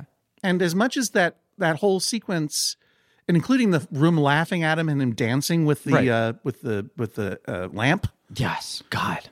like it's so funny and it's so beautifully choreographed. But it is also harrowing. Like it's not a horror movie. It's upset. The movie his it remains portrayal tense. of losing his mind is very convincing. And there's constantly imagery that is genuinely disturbing. yeah, gross stuff. Right. that's going to haunt you. The gore, the merrier, as Sam Raimi used to say when they went to go see drive-in movies to learn how to make a horror movie. David, open up this Fleshbound dossier. I've got that. You're right, exactly. I've got this dossier for you. We've talked a little bit about this. I mean, we should mention, right, obviously, the other thing is they make Crime Wave after Evil Dead. Right. And that not doing well increases their desperation. Like, now they're like, okay, we need to. And that's when they start dangling an Evil Dead sequel, because that's what they got. What they have to their name. Like, that's the only thing they can tempt people with. But obviously, he's pitching this medieval sequel. They took out an ad. His agent, Irvin Shapiro, just took out an ad for Evil Dead 2. And at this point, over the years, Evil Dead is like growing as a VHS cult object every year. And that did attract some attention from 20th Century Fox and Universal. Evil Dead is in Nightmare on Elm Street. Right. She's watching it, or someone's watching it. Very bizarre to think about. Yes, it is. That's right. And Freddy Krueger's hand glove is in Evil Dead 2. 2, right? Yeah. In the basement. And so that's a nice sort of like tip of the cap both directions. Tip of the five-bladed glove. Obviously, he's trying to get... Tip of the singed fedora. Trying to get the medieval concept funded. Yeah. Eventually, he drops it. He tries to get Embassy, who funded Crime Wave, to fund it. They string him along for a while, and eventually they drop it. And he obviously had a very difficult time with Embassy and Crime Wave, and the movie getting taken away from him. And yet, nonetheless, he was actually went to them first. Right. Then, so him and his buddy Scott Spiegel, who he co-wrote this movie with, were living in a house in Silver Lake with 4 cool cats: Joel Cohen, Ethan Cohen, Frances McDormand, and Holly Hunter. Unbelievable. As you do. Pretty cool. Like unbelievable to consider. That's the TV show that I want to pitch to HBO Max. I cannot tell the year you that those 4 lived, or those 6 lived together. It does just pop into my head every once in a while, just an image of the 4 of them sitting around like chairs in a living room at 2:00 in the morning on a Tuesday. Like just imagining the late night conversations those people have. Spiegel references like Holly Hunter. She's getting off, her career's taking off. She's in sweatpants reading scripts. This is the crazy thing. They wrote the character Bobby Joe in this movie for her. Of course. That makes a lot of sense, actually. Yeah, it's the only thing that makes Bobby Joe make sense, right, honestly. They're like Holly Hunter type. Right. Rob Tapert, who rarely editorializes in his dossier, calls a rude idiot. Wait, what is this dossier you're reading from? We have a researcher now, J.J. Bursch. Excuse me. Who types up cool stuff. Yeah. The cool things. Does volumes and volumes of research and then commits them to a reel-to-reel recorder. And does he just leave it in a cabin for anyone to find and start playing? Yes. By the way, rude, Bruce. Don't play someone else's reel-to-reel. It's funny that the biggest difference I feel like between the first movie and the second movie is that in the first one, when they play the tape recorder, you're like, I buy this. There's a slow enough sense of discovery. Nothing in the house seems incredibly creepy. And in this, it's the world's most cursed cabin. They don't know who lives here. Right. It's sitting out on a desk next to this horrifying book. Right. And within 2 minutes of walking in, he's like, I should press play on Yeah, this. probably I should listen to this. Let's just do it. Just to Rob Tapert, rude idiot, said we need a babe for that role. And turned down the Holly Hunter suggestion. Boo. In the 80s. Rob Tapert Outrageous. is an okay guy. He's an okay I'm guy. sure he's an okay guy. He admits dumb it. move. Yeah. He confirms, without getting myself in trouble, I thought we should look for somebody else. He said that in 2013. Wow. So he's like, Holly Hunter is... Anyway, as you say, that character does totally make sense for Holly Hunter. Yeah. It's funny to think of in the 80s, there was still that mindset like, no, we need a babe. Who was Holly Hunter is this slight actress with a southern lilt. She's not going to make sense. There's no one else I don't think Holly Hunter existed yet is the thing. Because I believe that Raising Arizona and Evil Dead 2 opened the same weekend. In 1987. Yes. They're both 1987. And they did. You were correct. Another insane thing to think spoiling about. The box office game. But that these two filmmaking teams are running concurrent, inspiring each other. Raimi and the Coens had just made a horrible flop, and their recovery pieces are 2 of the most defining, among the most defining movies of their careers. And the Coens talk about so much how much watching Evil Dead 1 was like, we can do that with the camera. Right. We can go this far. Right. We don't have to be concerned with good taste or the rules. Right. Exactly. And Raising Arizona has so much of that energy where they're just sort of same deal. I didn't know what I was seeing when I went into that theater. Endless the camera just crashing down a supermarket out. And again, destabilizing because that is a comedy that has huge human emotion in it. Yeah. and then horror too. And that movie moves so fucking fast. Like Right. the first 10 minutes are like 4 movies, and Right. then the opening credits start, and you're like, what? I still get goosebumps. Oh. Charles Diggs and I seeing that at the Harvard Square Theater. Boy, oh boy. Yeah. What a night. What a night. Okay, so So Spiegel and Raimi start writing their script. Mm-hmm. Unlike the first movie, they're not writing to a budget. They're like, let's just write whatever we think is funny. Right. And so that's one reason they keep writing these ridiculous set pieces. Is this symphony that you're describing? Like, what if we did this? What if we did this? It's a lot of slapstick It's a ideas. silly symphony, if I may. oh, hey. Cartoonish. There you go. But also, they know the performer they're writing to, so they know Yes. what Bruce can That's pull the off. other That's thing. huge. It's Yeah, true. right, yeah. Campbell's take on the comedy, let's see, is I think when you play something such an extreme, you're either horrified or you laugh. Sam does not mind punishing the audience, but he does not like to insult them. I like scaring people, but in a friendly way. All of that tracks. You know, it's he's- a perfect encapsulation of everything. But it is, I mean, again, like the first movie is quite harrowing. Yes. Like, it is funny to think sitting down being like, okay, this is going to be more harrowing, right? Like, this is the sequel. I'm expecting intensity beyond belief. Right. Yeah. And then in 10 And minutes you in, do there's get intensity. You do, but there's also 10 minutes in a stop motion dance sequence with a corpse whose head falls off or whatever. And like, my wife last night was just like, what is this? What is like, this? what Yeah, is it's like Right. the reverse of taking a top hat off and rolling it down your arm. It's your head rolling up your very arm onto your good. body. But to go right, we're gonna essentially redo the first movie, literally in the first act, but also we're pretty much gonna stay in the same zone, the Right. same concerns, It picks the up- same locations, Right. and then also because Evil Dead ends with the monster camera rushing at Bruce, Right. and that's fate. And that's minute Smash like Black. 15 in this movie, that's where you're supposedly picking up. That's when he gets Right. thrown onto the Samo cam, Right. and revolved around through the woods till he lands in a right, puddle, and then has his first and has sort his of first- Deadite run. Yeah. Evil Ash run, I should say.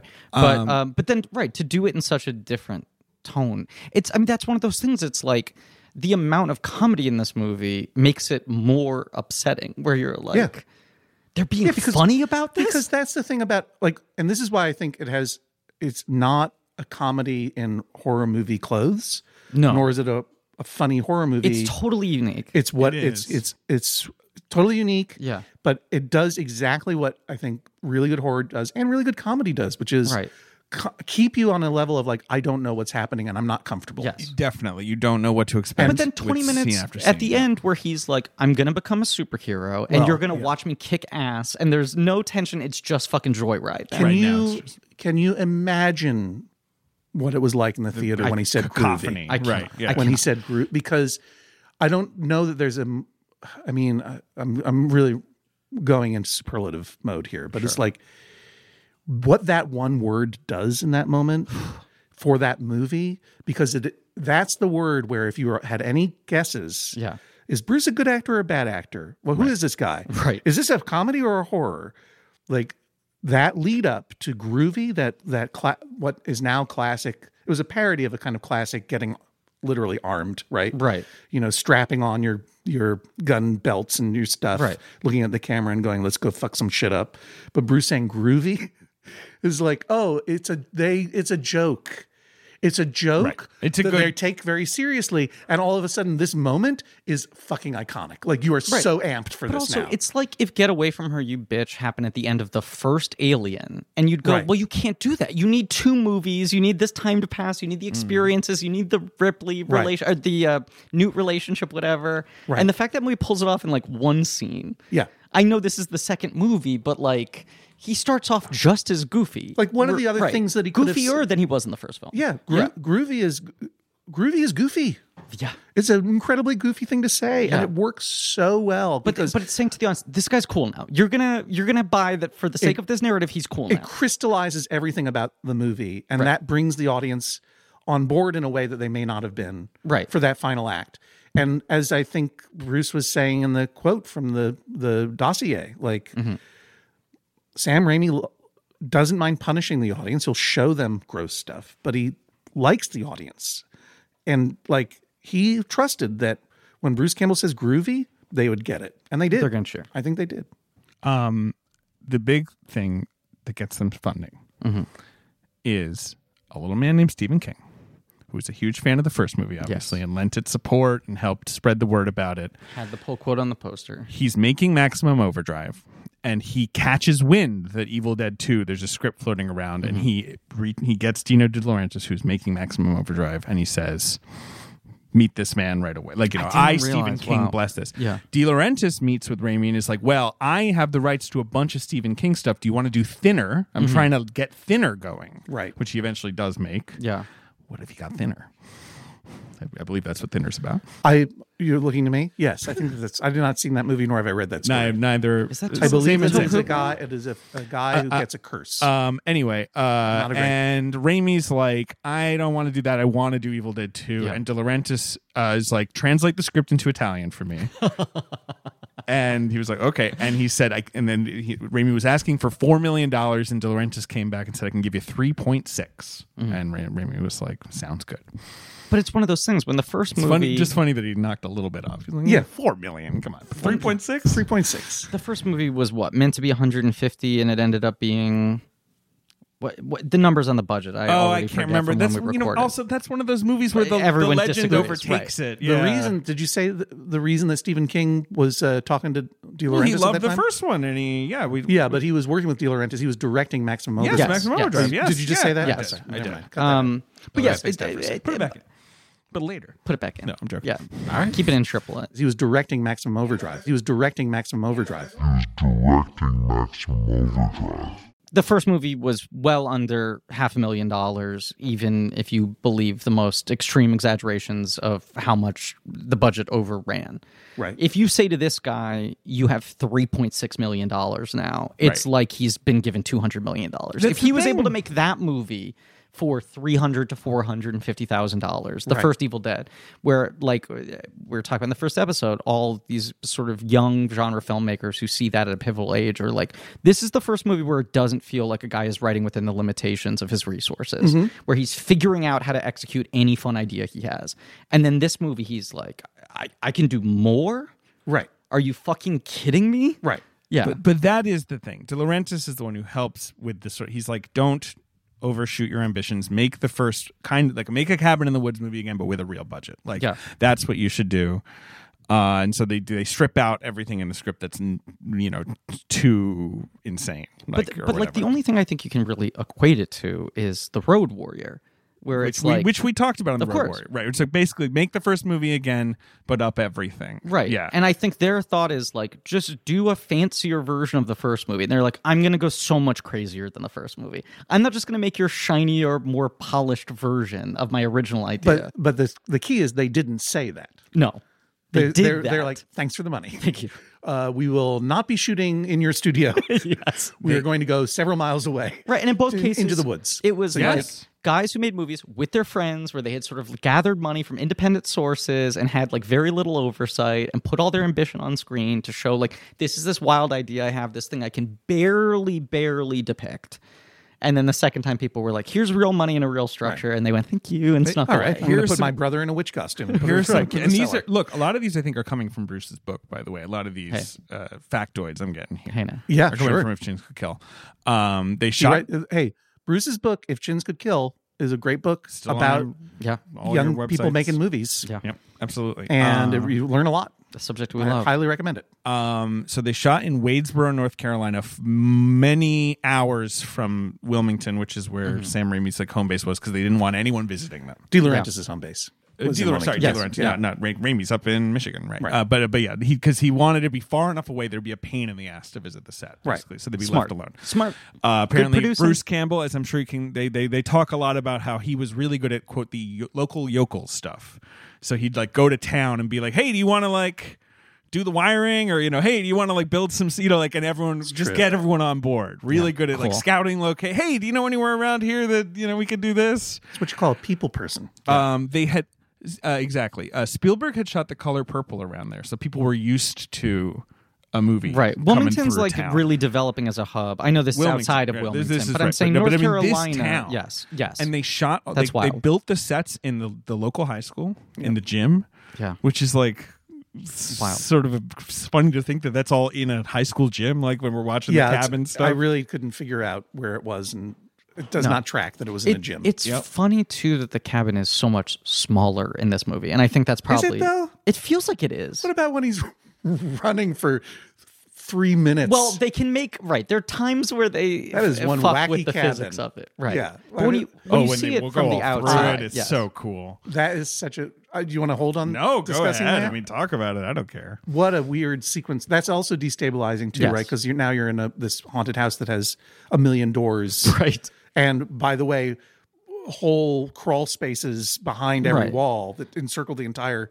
Like he's going through 5 different doors and then goes into some unseen portion of the cabin. Because when they're outside the cabin, it looks like an outhouse. It looks like this is it's like one room. one or two rooms. This Exactly. is a tiny home. Yeah, but it just goes on forever It's a inside. tiny home. It's about a haunted tiny home. No, I'm joking. That was the first time where I felt like is this a horror movie or is this like an airplane parody of a horror movie? Right. You know, because and then it was showing you like we're able to go bigger, Yes. like we literally are going to expand, but also we're doing something completely weird that you don't know what's Also, happening. just this weird level of like Edgar Wright quote I threw out in our Evil Dead 1 episode that he was like watching for the first time. Realized most horror movies you're watching people get picked off one by one, and the first Evil Dead almost everyone else gets picked off really quickly, and then the rest of the movie is this one guy being picked on.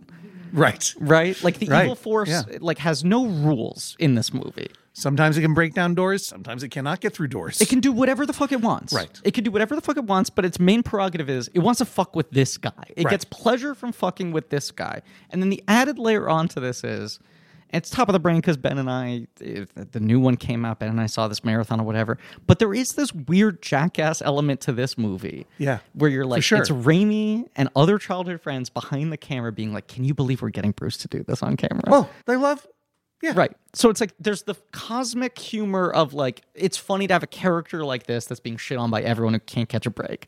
And then they're also like, and remember we wrote this into the script and now he has to do it and he has to do it 20 times. Yes, it was very, very honest that Sam Raimi loved to beat up on Bruce Campbell. You can like hear them giggling. Like And, you can feel I mean, talk it. about Yeah. Revenge of the Nerds too. Like Bruce was the closest friends with these guys, Right. But he's a 6 foot tall, He's the handsome beautiful jock guy who does and theater. Sam Raimi was just not that. Right, very shy and Yeah. soft spoken. Yeah, and he's like, I'm going to beat up on this jock. Right. Right. That's the movie is me I'm beating up going on the to jock. make this jock beat up on himself. I'm going to make this Oh, jock punch himself It's in the literally face. why are you hitting yourself? Yes. That old gag. God. I want to shout out Peter Deming, who Oh. shot this movie. Has one of the most incredibly diverse careers as a cinematographer. I He was don't know. director I don't know of who that. he is. Who is he? List a he- couple credits. Well, I will, but first I want to point out he was a nobody when he got hired. At first, Raimi hired some guy called Eugene Shuglet, and they like fought, and he fired him right away. Right. Then he went back to Tom Philo, Who shot the first shot movie. the first movie. One of these things I always love as a phenomenon where it's like a guy who was friends with the guy who made this movie that was so seismically important, this look that's been replicated. And he was like, I don't want to like work in the film industry my whole career. And Evil Dead 1's the only movie he DP'd. He did like second unit on this, and he's did something else in his He life. has this quote where he's like, I read the script. He says, the script is an amazing document. It's impossible to read, but the level of complexity, it just describes all this incredible stuff in it, like these shot. And he basically was like, I can't do this. Like, I won't be able. I'm going to be the fall guy if you hire me. They hire Peter Deming. He had shot Hollywood Shuffle.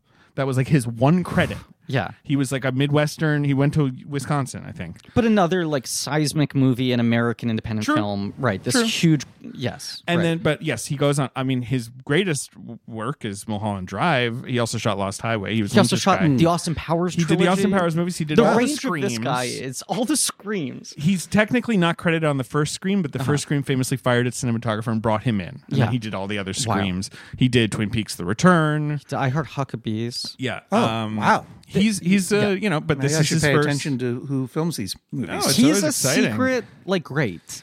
And like, And I he feel was- like he maybe doesn't get cited as much as some other guys because he doesn't have the distinctive house look. Right. He's so adaptable to who he's working with. Yeah. But this is the whole thing with Peter Deming. It's like not only are we like he's being brought in and like basically production's happening. Yeah. And every day Sam Raimi will just have breakfast with him and be like, so we're gonna put Bruce on this crane and we'll shoot him through the woods or whatever. And he's like, okay, like they're just like doing it on the fly. I mean, I showed you yeah. some of these rigs. They're yeah. This is the one that goes through the car, The which is the Ramo cam. coolest Yeah. shot when it like Yeah. smashes through the windows of the car. Like even Forky was like, whoa, like how'd they pull that off? Yeah. Well, what they did, in case you can't see, you're listening to a podcast and you can't see the I'll design. For I'll anyone who that Marie to applies tweet to. these out. Yeah, what Raimi did was, and this is something he did in Evil Dead 1 as well, was he had a cart on wheels with a long pole sticking straight forward on it, duct taped the camera to the end of the pole so that he could push the cart and the camera could go through the back window of a car and then out the front window of the car. Yeah. That Olds 88, of course, is a motif. It shows up in a lot of Raimi movies. They called it the classic. Right. Yes. It's always showing right. up. Yeah. And that's also funny too, because like, oh yeah, suddenly I've got $3.6 million. I can really upgrade the Ramo cam. Right. Like, maybe I'm not using duct tape anymore on the pole that I'm sticking through this Oldsmobile. Look, it's not like he's the first, but in terms of the consistency with which Raimi is constantly approaching the camera as an object and being like, what are things you can do with an object? Right. How can you move an object? Right. And how can I make it hurt Bruce Campbell? Right. Can I throw it at him? Can I just whip it at his head? What's legal here? Yeah. I watched there's this like beautiful 4K restoration of this movie, which Yes, is how I have it too, watch yes, it. yeah. And it, it's not been like artificially scrubbed. It still has like texture and everything. But especially compared to other movies of the genre, it is kind of incredible how clean this movie looks. Like it has such like bright, vibrant colors. Like an EC comic. Yes. Yeah. Yes. Like it it has looks a comic book vibe to it. right. It has that the sort of palette of right, like 50s, 60s, 40s genre comics where they could only use like 6 colors to print. And horror comics that were Right. gruesome and Right. that started the reason for the comics code. And this movie it uses shadows and whatever, but it's not like murky. It's not grainy. It's not grimy. It's surprisingly clean for a movie that's so much about viscera. And, yeah. Yeah, no, that's true. That's true. It's not janky, I guess, Yeah. even though it's a janky atmosphere is how to It's describe. janky Right. atmosphere. But like the Bright, clean special colors. effects feel so like cutting edge in a weird kind of a way. And like using like everything, every Right. type of technique. it must have been a pain in the ass. I mean, which is so much of what is in the, is just like how they did the eyeball shot, how complicated that was, how they did the vine trick where she's being, they would shoot a lot of this stuff backwards and then run it forwards. Obviously, that's sort of like a classic way to do that. In Bruce's book, Sam would yell at Bruce for being a bad reverse actor. Come on, you don't know how to act backwards? Everyone knows that. That's the worst reverse acting I've ever seen. Obviously, this thing has a famous kind of murderer's row of makeup and visual effects Yeah, guys. Greg Nicotero. Greg Nicotero, Right. the famous one. Mark Shostrom, who had done Nightmare on Elm Street and Videodrome. Cool, gooey effects. Fleshy Howard stuff. Berger. Yeah. And Robert Kurtzman and Tom Sullivan, who'd worked on the first movie. Right. But so it's like, that's obviously the biggest influence on these movies is the Three Stooges. We talked about it in the last episode, but like Ray Harryhausen is obviously Of is course. coming to the fore here, Right. right? All this stop The motion dancing stuff. headless body. The dancing headless Right. body, when the hand Yes. is on its own and moving through the mouse holes. Right, or and the then rat Army of holes. Darkness is like primarily a Harryhausen tribute. It Right, feels exactly. like. Yeah. Right. That only gets dialed up more. Right. Yeah. I mean, it's what it's like they had worked so hard with no money. Yeah. And instead of not working very hard with more money, they worked so hard with a little more money. Right. And Yeah. it produces this like exponential result. Right. Like that's the best way to describe this. Right, but it's the same for me as the Mad Max to Road Warrior jump, where it's like they can now afford to have 5 cars instead of 1 or 2, Right. and be more comfortable. And instead they were like, no, we're going to pay for 80 cars and suffer and Right. break our backs to make another one of these. But there are also choices in this movie like the bridge, which is so phony looking. Thank you. I was just about to bring this up. I think that's another key like tonal indicator of the world this movie's taking place in. Right. Because it looks phony. And it's It looks like it looks janky. it looks janky. It's like a weird map painting, but even the design of it, you're like, that damage doesn't make sense. Right. How could it look like? Only a Deadite could do it. That's Yes, the only a Deadite explanation. could do it. Yeah. But I mean, the first time you see the bridge before it's blown up, Yeah. it's obviously a matte painting. It's kind of a beautiful matte painting. yeah. But it's definitely cluing you in. I think it's cluing you into the fact like this is kind of a janky horror movie. Like Right. these are the visual cues that this is not a fancy movie. Yeah. Don't. This is not a Rosemary's Baby. We're playing in the B movie realm. Yeah, exactly. Right. But when But then also, I kind of feel like Sam Raimi's like it's just a Sam Raimi thing. Like the thing about the Ramo cam. Like yeah, they're working really hard with more money, but they also have this kind of Michigan working class, like, why would we improve a pole that bashes through an Oldsmobile? Right. That's like, this is what we do. Like, we'll spend the money where we need to spend the money. What technique is better than that? Yeah, I just on think stop motion, like headless dancing, and the bridge looks so like illustrative, right? yeah. Right, like it looks like a weird gnarled Tim Burton tree or some shit. Oh, once it's been busted open. Yeah, by the- and you're yeah. like, there's so many ways you could just depict the bridge has gone out. Right. And it's also such a weird narrative cul-de-sac because we've been so caught up with this guy in the house. Right. If you've watched the first movie, you're like, you never leave the cabin. Right. You can't get out. That's the whole Right. point. So then this cut to the plane landing, the brother and sister, children of the archaeologist. You're like, where's this going? So they're going to go to the house. And then Right. you're introduced to Bobby Joe. And what's the townie's name? Townie. His name is it Jake? Jake. Yes. I think it is Jake. Yes, But there's it's this Jake. weird relief where like these people are not living the Jake same. is like, I can take you up there on a trail. It'll cost you $45. It's a weird number. I mean, Bobby Joe says 45. He ups No, it he to says 100. 45, and then Oh, she ups it to 100. she nudges him, and he goes, I mean $100. Yeah, right. Like, but it, like in those first 20 minutes, I guess, maybe especially if you haven't seen Evil Dead 1. Yeah. Maybe you're kind of having that thought of like, are we not going to leave this? Like, is it just Right. going to be this guy? Is it just going to be yeah. like, and then And I think also, if you haven't seen Evil Dead 1, you're watching it, so you're like, what was the first movie? right, sure, What this happened seems- before this? But But you also, I think that understand too that like this is showing in movie theaters, and like kids and stoners and weirdos are just Right. they're out for a Saturday night. It's what's playing. There's a lot of people who don't care what Evil Dead was, Right. and there are a lot of people who might have even said, "Let's not even put 2 on the end of this." Absolutely. right, Like- 100%. But I just feel like them cutting to the plane is kind of you getting some water splash in your face, Yeah. and you're like, no, right, of course, it's a movie. There'll be It's a movie. characters and a plot, right? I briefly Right. thought there might not be. Like, I briefly thought it was just going to be in this Right. cabin. But that's also sort of and telling then someone you, should take like, them aside and be like, you like that? Check out Evil Dead 1. You know, right. like, This movie can ultimately make this jump to action adventure film on Sort this of. odd small scale Right. because they're going to come in and it's not like they're there to save him. It's like we can infuse new life into the situation and he can sort of transform. Right, yeah. Right. You have this young couple, one of them wearing shorts all the time. Yes. And it The is other guy destined to be thrown into a fruit cellar as soon as possible.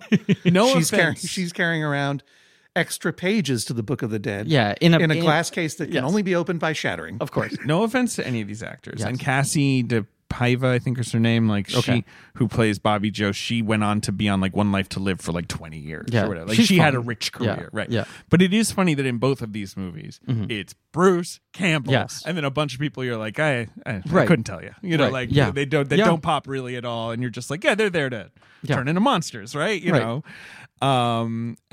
But they are there. We need some new bodies, right? We need some new people to And get you're right. possessed. It's like it's a little extra life. It's a little faint you kind of need towards of like, oh, maybe there's a a love story here. These young kids. Right. No, that guy's gonna go down in the basement as fast as Yeah, possible. That Fred looking ass. motherfucker. I was so ready for that. That's what I was looking for. That's the Fred Hosley magic that I looking needed. asshole. Let's see. I mean, Sam Raimi just, I guess, similar to his energy seems to be, he would keep having ideas Yeah. on set. He would be like, "Can we do the eyeball like goes in her mouth?" Like, you know, like he Right. would add things onto it. With the makeup, he would famously just say, "Make it scarier," and they'd be like, "Okay," like I don't know what that means. Like, apparently, he's very into giving you percentages. He'll be like 20% scarier here, like or something like that. You know, like he'll speak with a spectrum that you're like don't know what he's working off of. Obviously, Ted Raimi, his brother, who is a fake Shemp in the Yes. last one, is Henrietta in this Yeah. one, basically, right? Who's like probably to what you were just talking about, the second most noteworthy performance. Right. Like that's the other performance that kind of jumps out is Henrietta in that state. Yeah. Raimi had drawn this, or someone had drawn this sketch, maybe it wasn't Sam Raimi, of like a monster that was a skinny lady with bones coming through. And Sam was like, Ted'll do this because Ted's skinny. And And then Ted does whatever I tell him. Right. And Ted agrees. I was 20-year-olds have no regard for their mortality. I was the perfect age to be in that movie. Yeah. And then they eventually decided, no, we should put him in like a fat monster costume because then whatever, he can do more. Like it'll be easier to build around that. It'll be easier for us, but more torturous for That's us. the thing. It sounds like living hell. Yeah. Like when they describe like the 3 a.m. wake up, they would start putting prosthetics all over him. 2 hours of that. Then they put bean bags on him to like girth him up. And then they put the face on him, but it's like 100 degrees. Yeah. You're wearing this thing that is probably not, designed with your comfort in mind. Like now, right, they'll put a refrigerator in your suit or whatever. Right now, they'll have fans going. But then also, like, you're in a harness for some of these shots. On top of that, like, you're like on a rig, being Bruce whipped around. wrote, there's the famous moment where Ted as Henrietta is lifted up and spun around. Yes. And you can see the sweat streaming out of the costume. It truly because he feels would just have liters of sweat. Because it living wasn't hell. just 100 degrees. I mean, it was they were shooting in the summer in this high school. So it was naturally 100 degrees. Then inside, then with the lights on, it had to have been unbearable. It feels like advanced interrogation tactic. Yeah, exactly. And then he had to crouch in this hole because there wasn't a cellar there. Right. Ted describes it as the acting version of the Rommel campaign. Okay. Yep. But yes, basically torture. It just the sweat would fill the latex feet, so they would cover him in baby powder. He couldn't see anything. Yeah. Because he's wearing like These white lenses. right. Bruce Campbell, unsurprisingly, Yeah. kind of the leader of men on this set, kind of the one rallying everyone to try so hard. He also got buff. He looks good. It looks good. He dropped the let's see, what was he eating? The Egg McMuffins, the banana cream pies at lunch. Does he love it? That's what he have a wrote in his sweet tooth? book. Right, whatever. I think he that worked sounds, out. Yeah. He looks good. Well, also, like his trainer would make him work out for 2 hours after they wrapped each day. So they would shoot for 12 Jesus. hours. Yeah.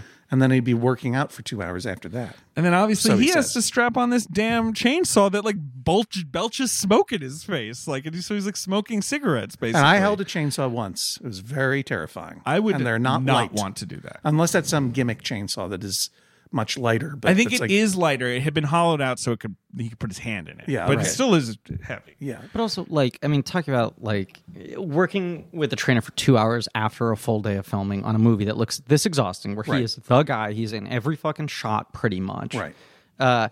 When you hear stories like that today, it is people who get paid $20 million a movie Right. to be in pre-established franchises Right.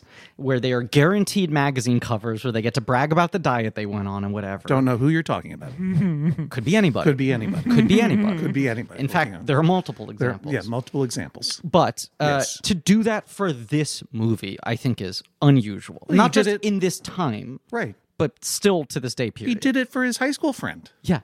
I mean, also he wanted to work. He wanted- and this was sure, his right. gig. He and this loves was- acting. Yeah, He but loves I mean, making it's like, movies. he tells the way they did the blood pouring out of the wall Right. was they tilted the set, tilted the camera, had Right. Bruce lie down, then emptied like a bathtub's worth of fucking blood on his face.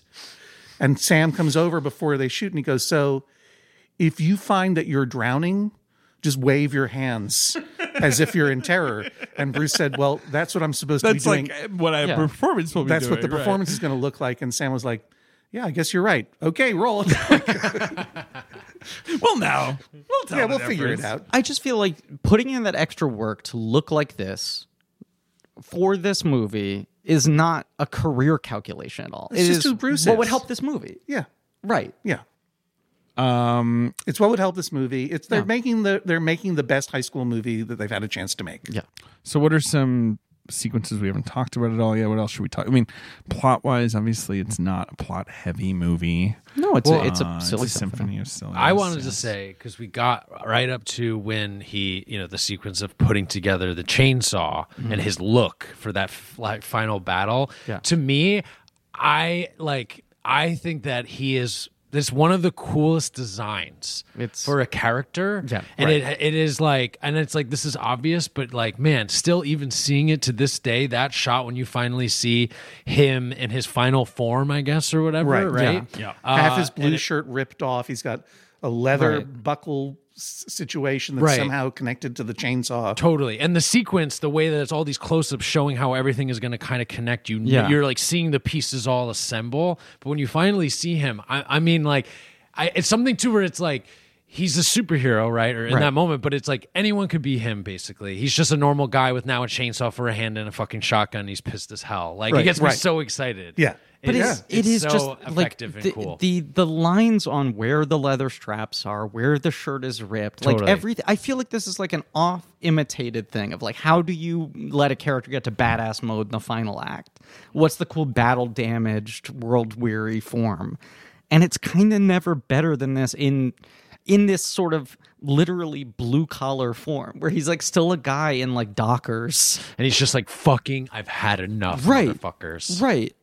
It's also I'm trying to remember what the transition is. There is a cut where like things have hit a fever pitch, and then there's like another one of those moments where like they let you catch your breath, and I think it's maybe him taking the pages from the book or something like that. That sounds right. But there's like a cut that's like a little bit of a time jump where he's sort of trying to like explain everything to the new visitors at the house. Right.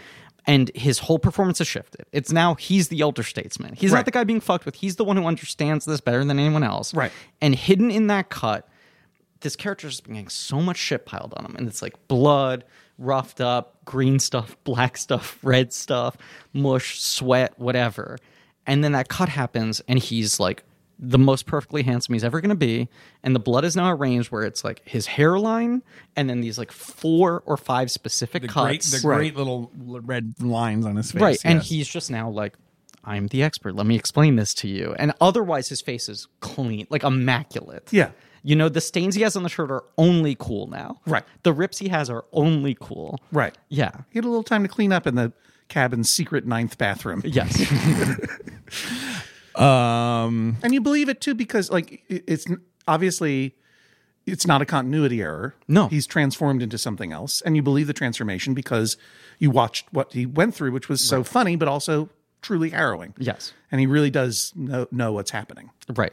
Right. And I think the movie's weird, like, emotional sincerity to keeping one foot in. This guy's night started with him having to saw the love of his life.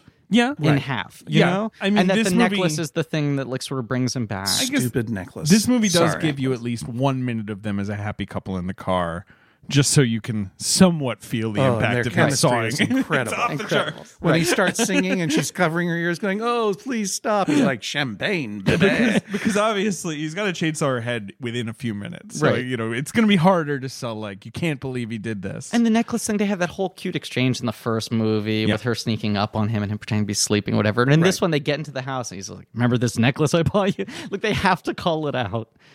It obviously becomes more important later, but there are little gags like him going into the work shed and the camera like panning over, seeing the chalk outline of the chainsaw. I know. And then the camera whips over and here's like headless corpse with the chainsaw. And it's like, why was the chainsaw chalk outline? Because you need to know it's not there. I know, but it's so funny. And yes, I love that. The headless corpse with the chainsaw is maybe the coolest stop motion effect or whatever that is, right? The coolest like puppety it's effect. You're using every Yeah. technique. I think when they have There's some when she green has screen the too, chainsaw, yeah. it feels like that's a puppet. That's like a rod puppet. And when the dance is happening, that's pure like stop motion. And Sam Raimi's using every tool in the shed. Yeah, truly. Work shed. That was such a dumb add-on. I mean, when I rewatched it this morning, there's that moment where he says work shed, and clearly his mouth isn't moving. Yeah. Like, someone's like, well, you need to tell him where he's going. That feels like a De Laurentiis note. Where Yeah, like, like, they'll be confused. How do we know he's going to the work shed? I don't say work What shed. kind of shed is it? Apparently, he's, De Laurentiis is a vampire. Yes. I mean, what does he look like? I've definitely seen. Do you know De pictures. Laurentiis? He looks like Kevin Pollak's character in The Whole 10 Yards. I just imagine like a total stereotype, which is maybe rude. Like, obviously, he was a genuine movie lover. That's the thing Yes, about him. yes. As much as he is this parody of like a European film producer, Right, like, right. he actually did sort of care about this shit. Yeah. In a way, he Yeah. also was happy to make stupid stuff. And where was this movie with regard to David Lynch's Dune? Well, David Lynch's Dune is 84, I want to say, and So this is post-Dune. 87. So this is post Dune. But I mean, Which De Laurentiis produced, he right? sure Raffaella did. De Laurentiis? Rafaela is the producer on it, but obviously that was a DEG, right? Like a De Dino's still Laurentiis. controlling the purse strings. yeah, what else is he working on at this point? Let's see. So he's done he the did second Blue King Velvet. Kong. Well, sure, that's in the 70s, right? No, but the second one's like much later, right? The Linda Hamilton King Kong. King Kong Lives. Yes. That's 86. Right. So yeah, that's right wow. around. I don't know. And that's that like a movie at big all. step down movie. Because when the 70s one came out, he's like, this would be forever. We make a Kong movie every 3 years. Yeah. And then it was like 7 years later. He's like, here's another one. I don't know. Bring out the monkey. What year is it? Bring out the ape. Manhunter. He had made the year Right. before. Oh, right. It's always funny with him because it's like that mix of like Red Sonja, Right. Year of the Dragon, like sort of trash, Maximum Overdrive, and then like Blue Velvet, like Right. something where he's obviously like Well, putting his. I mean, the his commonality head on the block yeah. is that he, to almost all of these, I don't remember who directed King Kong. John Guillermin? John Guillermin made the one you're talking Okay, about, and Returns. no, he made both. Okay, he made both. Yeah. The Twin Towers. Yeah. He made both of them. Yeah. All right. So, with the exception of this person, there is a commonality, which is he's working with directors who have visions. Yes, He real clearly directors. kind of respected directors. Yeah. Yeah. Like, and it didn't always work. Yeah. Yeah, he's But- rolling the dice on proper visions Mm-hmm. from real filmmakers. Obviously, he made like a bunch of Cronenberg movies. Right. Worked with what's his name, Richard Fleischer, right? Who is Right. sort of a genius, weird hack. Like he made like Dr. Dolittle, but he also made like Right. Amityville 3D, But he Amityville made 3D. the and second Conan? he made Conan? Red Sonja. He made Red Sonja, okay. And he did make the second Okay. Conan. He made Conan the Destroyer. Right. Anyway. Richard Fleischman, one of those guys, when you just look at the totality of his career, and you're like, he starts in like the 1940s and 50s making like those movies where they're like, we got a couple songs, a comedy routine, and a dancer.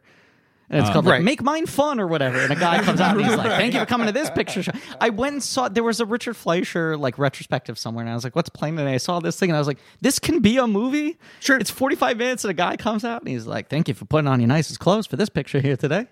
There's a little of that mood in Evil Dead 2 as well. It's Absolutely. like a couple dance numbers. Yeah. An interesting thing about this movie is that De Laurentiis actually stipulated that it had to be rated R. Mm-hmm. Then he saw the film, and they were like, "This will not be rated R." And for us to get even close to an R, it would be about 60 minutes long. We would have to cut out so much of the movie. Yeah.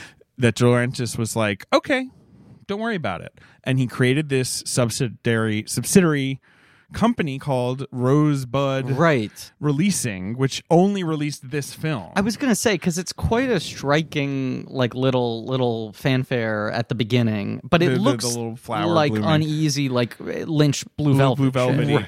But Right. he created this subsidiary company. They claimed at the time, like, yeah, we had to sell it to Rosebud because we couldn't get an R rating out of it. And it was just him being supportive, him being like, look, So it was you made released your movie. without a rating then. Yes, right? I believe so.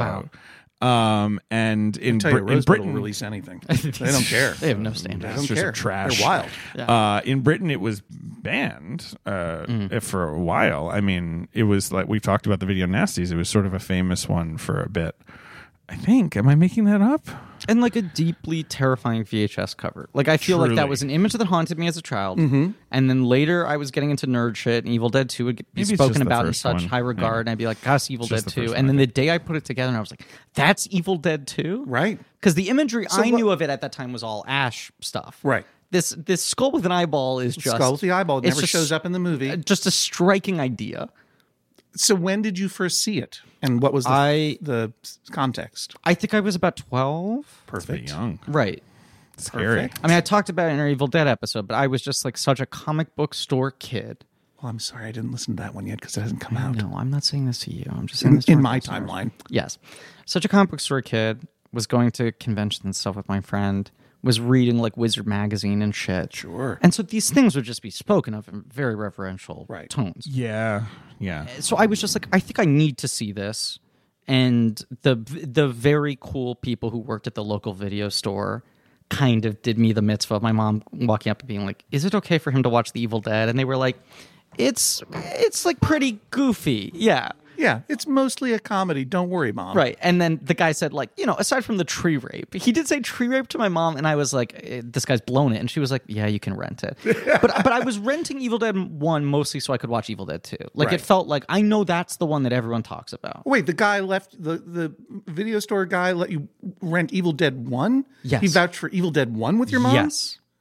An Oh, incredible no, thing. I don't like this guy now. And I had a little like TV with a built-in VCR. Sure. And I watched Evil It was Dead. taped to your head. Yes, it was taped to my head. Years 7 to 20. Yeah. No, but it was like a 10-inch screen at Right. most. The way it was meant to be seen. Right, and I'd watch movies late at night, and I watched that movie and was like, this is much scarier than I thought it would be. This movie's like upsetting. But it was He also said like, Evil Dead 1 was goofy? he was like, it's like a horror movie. Like, it's fine, but it's like What video store was this? TLA Video, Dearly Departed. Where was it? It was in the West Village. What was this person's name? I don't remember. Jimbo. Bobby Moynihan worked at that store. Cool. He was one of the people who would sometimes do me the solid and be like, he can watch this. Was it Moynihan? It wasn't Moynihan. That wasn't Moynihan. I remember the guy's face. I couldn't tell you his name. I remember the guy's face. All right. But he Anonymous Garfield tweeter, I want you to get on the case. yeah, you have to figure this out. Get it, Moynihan. I know that you can. But the point is, I watched Evil Dead 2 like probably a week after Evil Dead 1. Like that was one weekend, and then the doesn't whole make week at sense. school, I was like grabbing onto the armrest, going like, and then on Friday I get to rent Evil Dead 2, building up, and then watch it, and I had that like it I could don't not have know. been more Your built up in brain my mind. no brain is capable of taking that in No, but within a space of a week. no. It was truly this. I think it was 2 consecutive weekends, and Did when you I like it? loved it, You did. Well, loved this it. is a real Griff Right. horror film Right. in that it has lots of puppets and magic. Sure. and First movie, I think, goofiness. But I mean, if you yeah. were coming off of Evil, I don't care whether you're 12. I don't care whether Sure. you're 9. I don't care whether you're 8. Yeah. If you just watched Evil Dead 1 and a week later you watch Evil Dead 2, that's a real whiplash. But Evil Dead 2 was what I wanted. Like Evil Right, Dead 1, I was right. like, I get this. This is good. This isn't necessarily Sure, but I'm my not going kind to of watch it movie. all the time, right? And I was like, Evil Dead 2, I was like, here we young fucking go. young Griff in his smoking jacket with his pipe going, I get this. I get this is good. I get this. No, This is not what I'm wanting. the thing I equated to was like first Terminator, which I have a lot of respect for now. I think at the first Piece of time, trash. the first You time, think it's a piece of trash? I don't think Terminator it's 1. a piece of trash. But the Terminator first time 2, watching it, but it's I a was good like, comparison, 'cause this Terminator is set 2 up, and then I'm going to get to the cool movie where the guy's the metal face and fucking explodes and turns Terminator into... 2 is the movie that Terminator 1 wants. It And the you know, exact movie right. you want to see as a 12-year-old. Yeah, sure. Right. So I think I was like, this is the grimy movie where they test out the ideas, and then I'm going to get to Evil Dead 2, which I know is the chainsaw movie. Like, I knew... That's the thing. I Right. knew as like an Empire magazine reader, as like someone who watched like Spaced, Right, not to Entertainment speak of Weekly Edgar Wright. talks about Bruce I was Campbell, like, these that's hushed the tones, movie, and he's got a right, fucking where he says chainsaw for a groovy, hand. and he has a chainsaw. I knew all that before I watched the movie. Like Right. the lore had already. Where were you entered when you watched the movie? the United Kingdom of Great Britain and Northern Ireland? Yeah. And enjoy my restraint.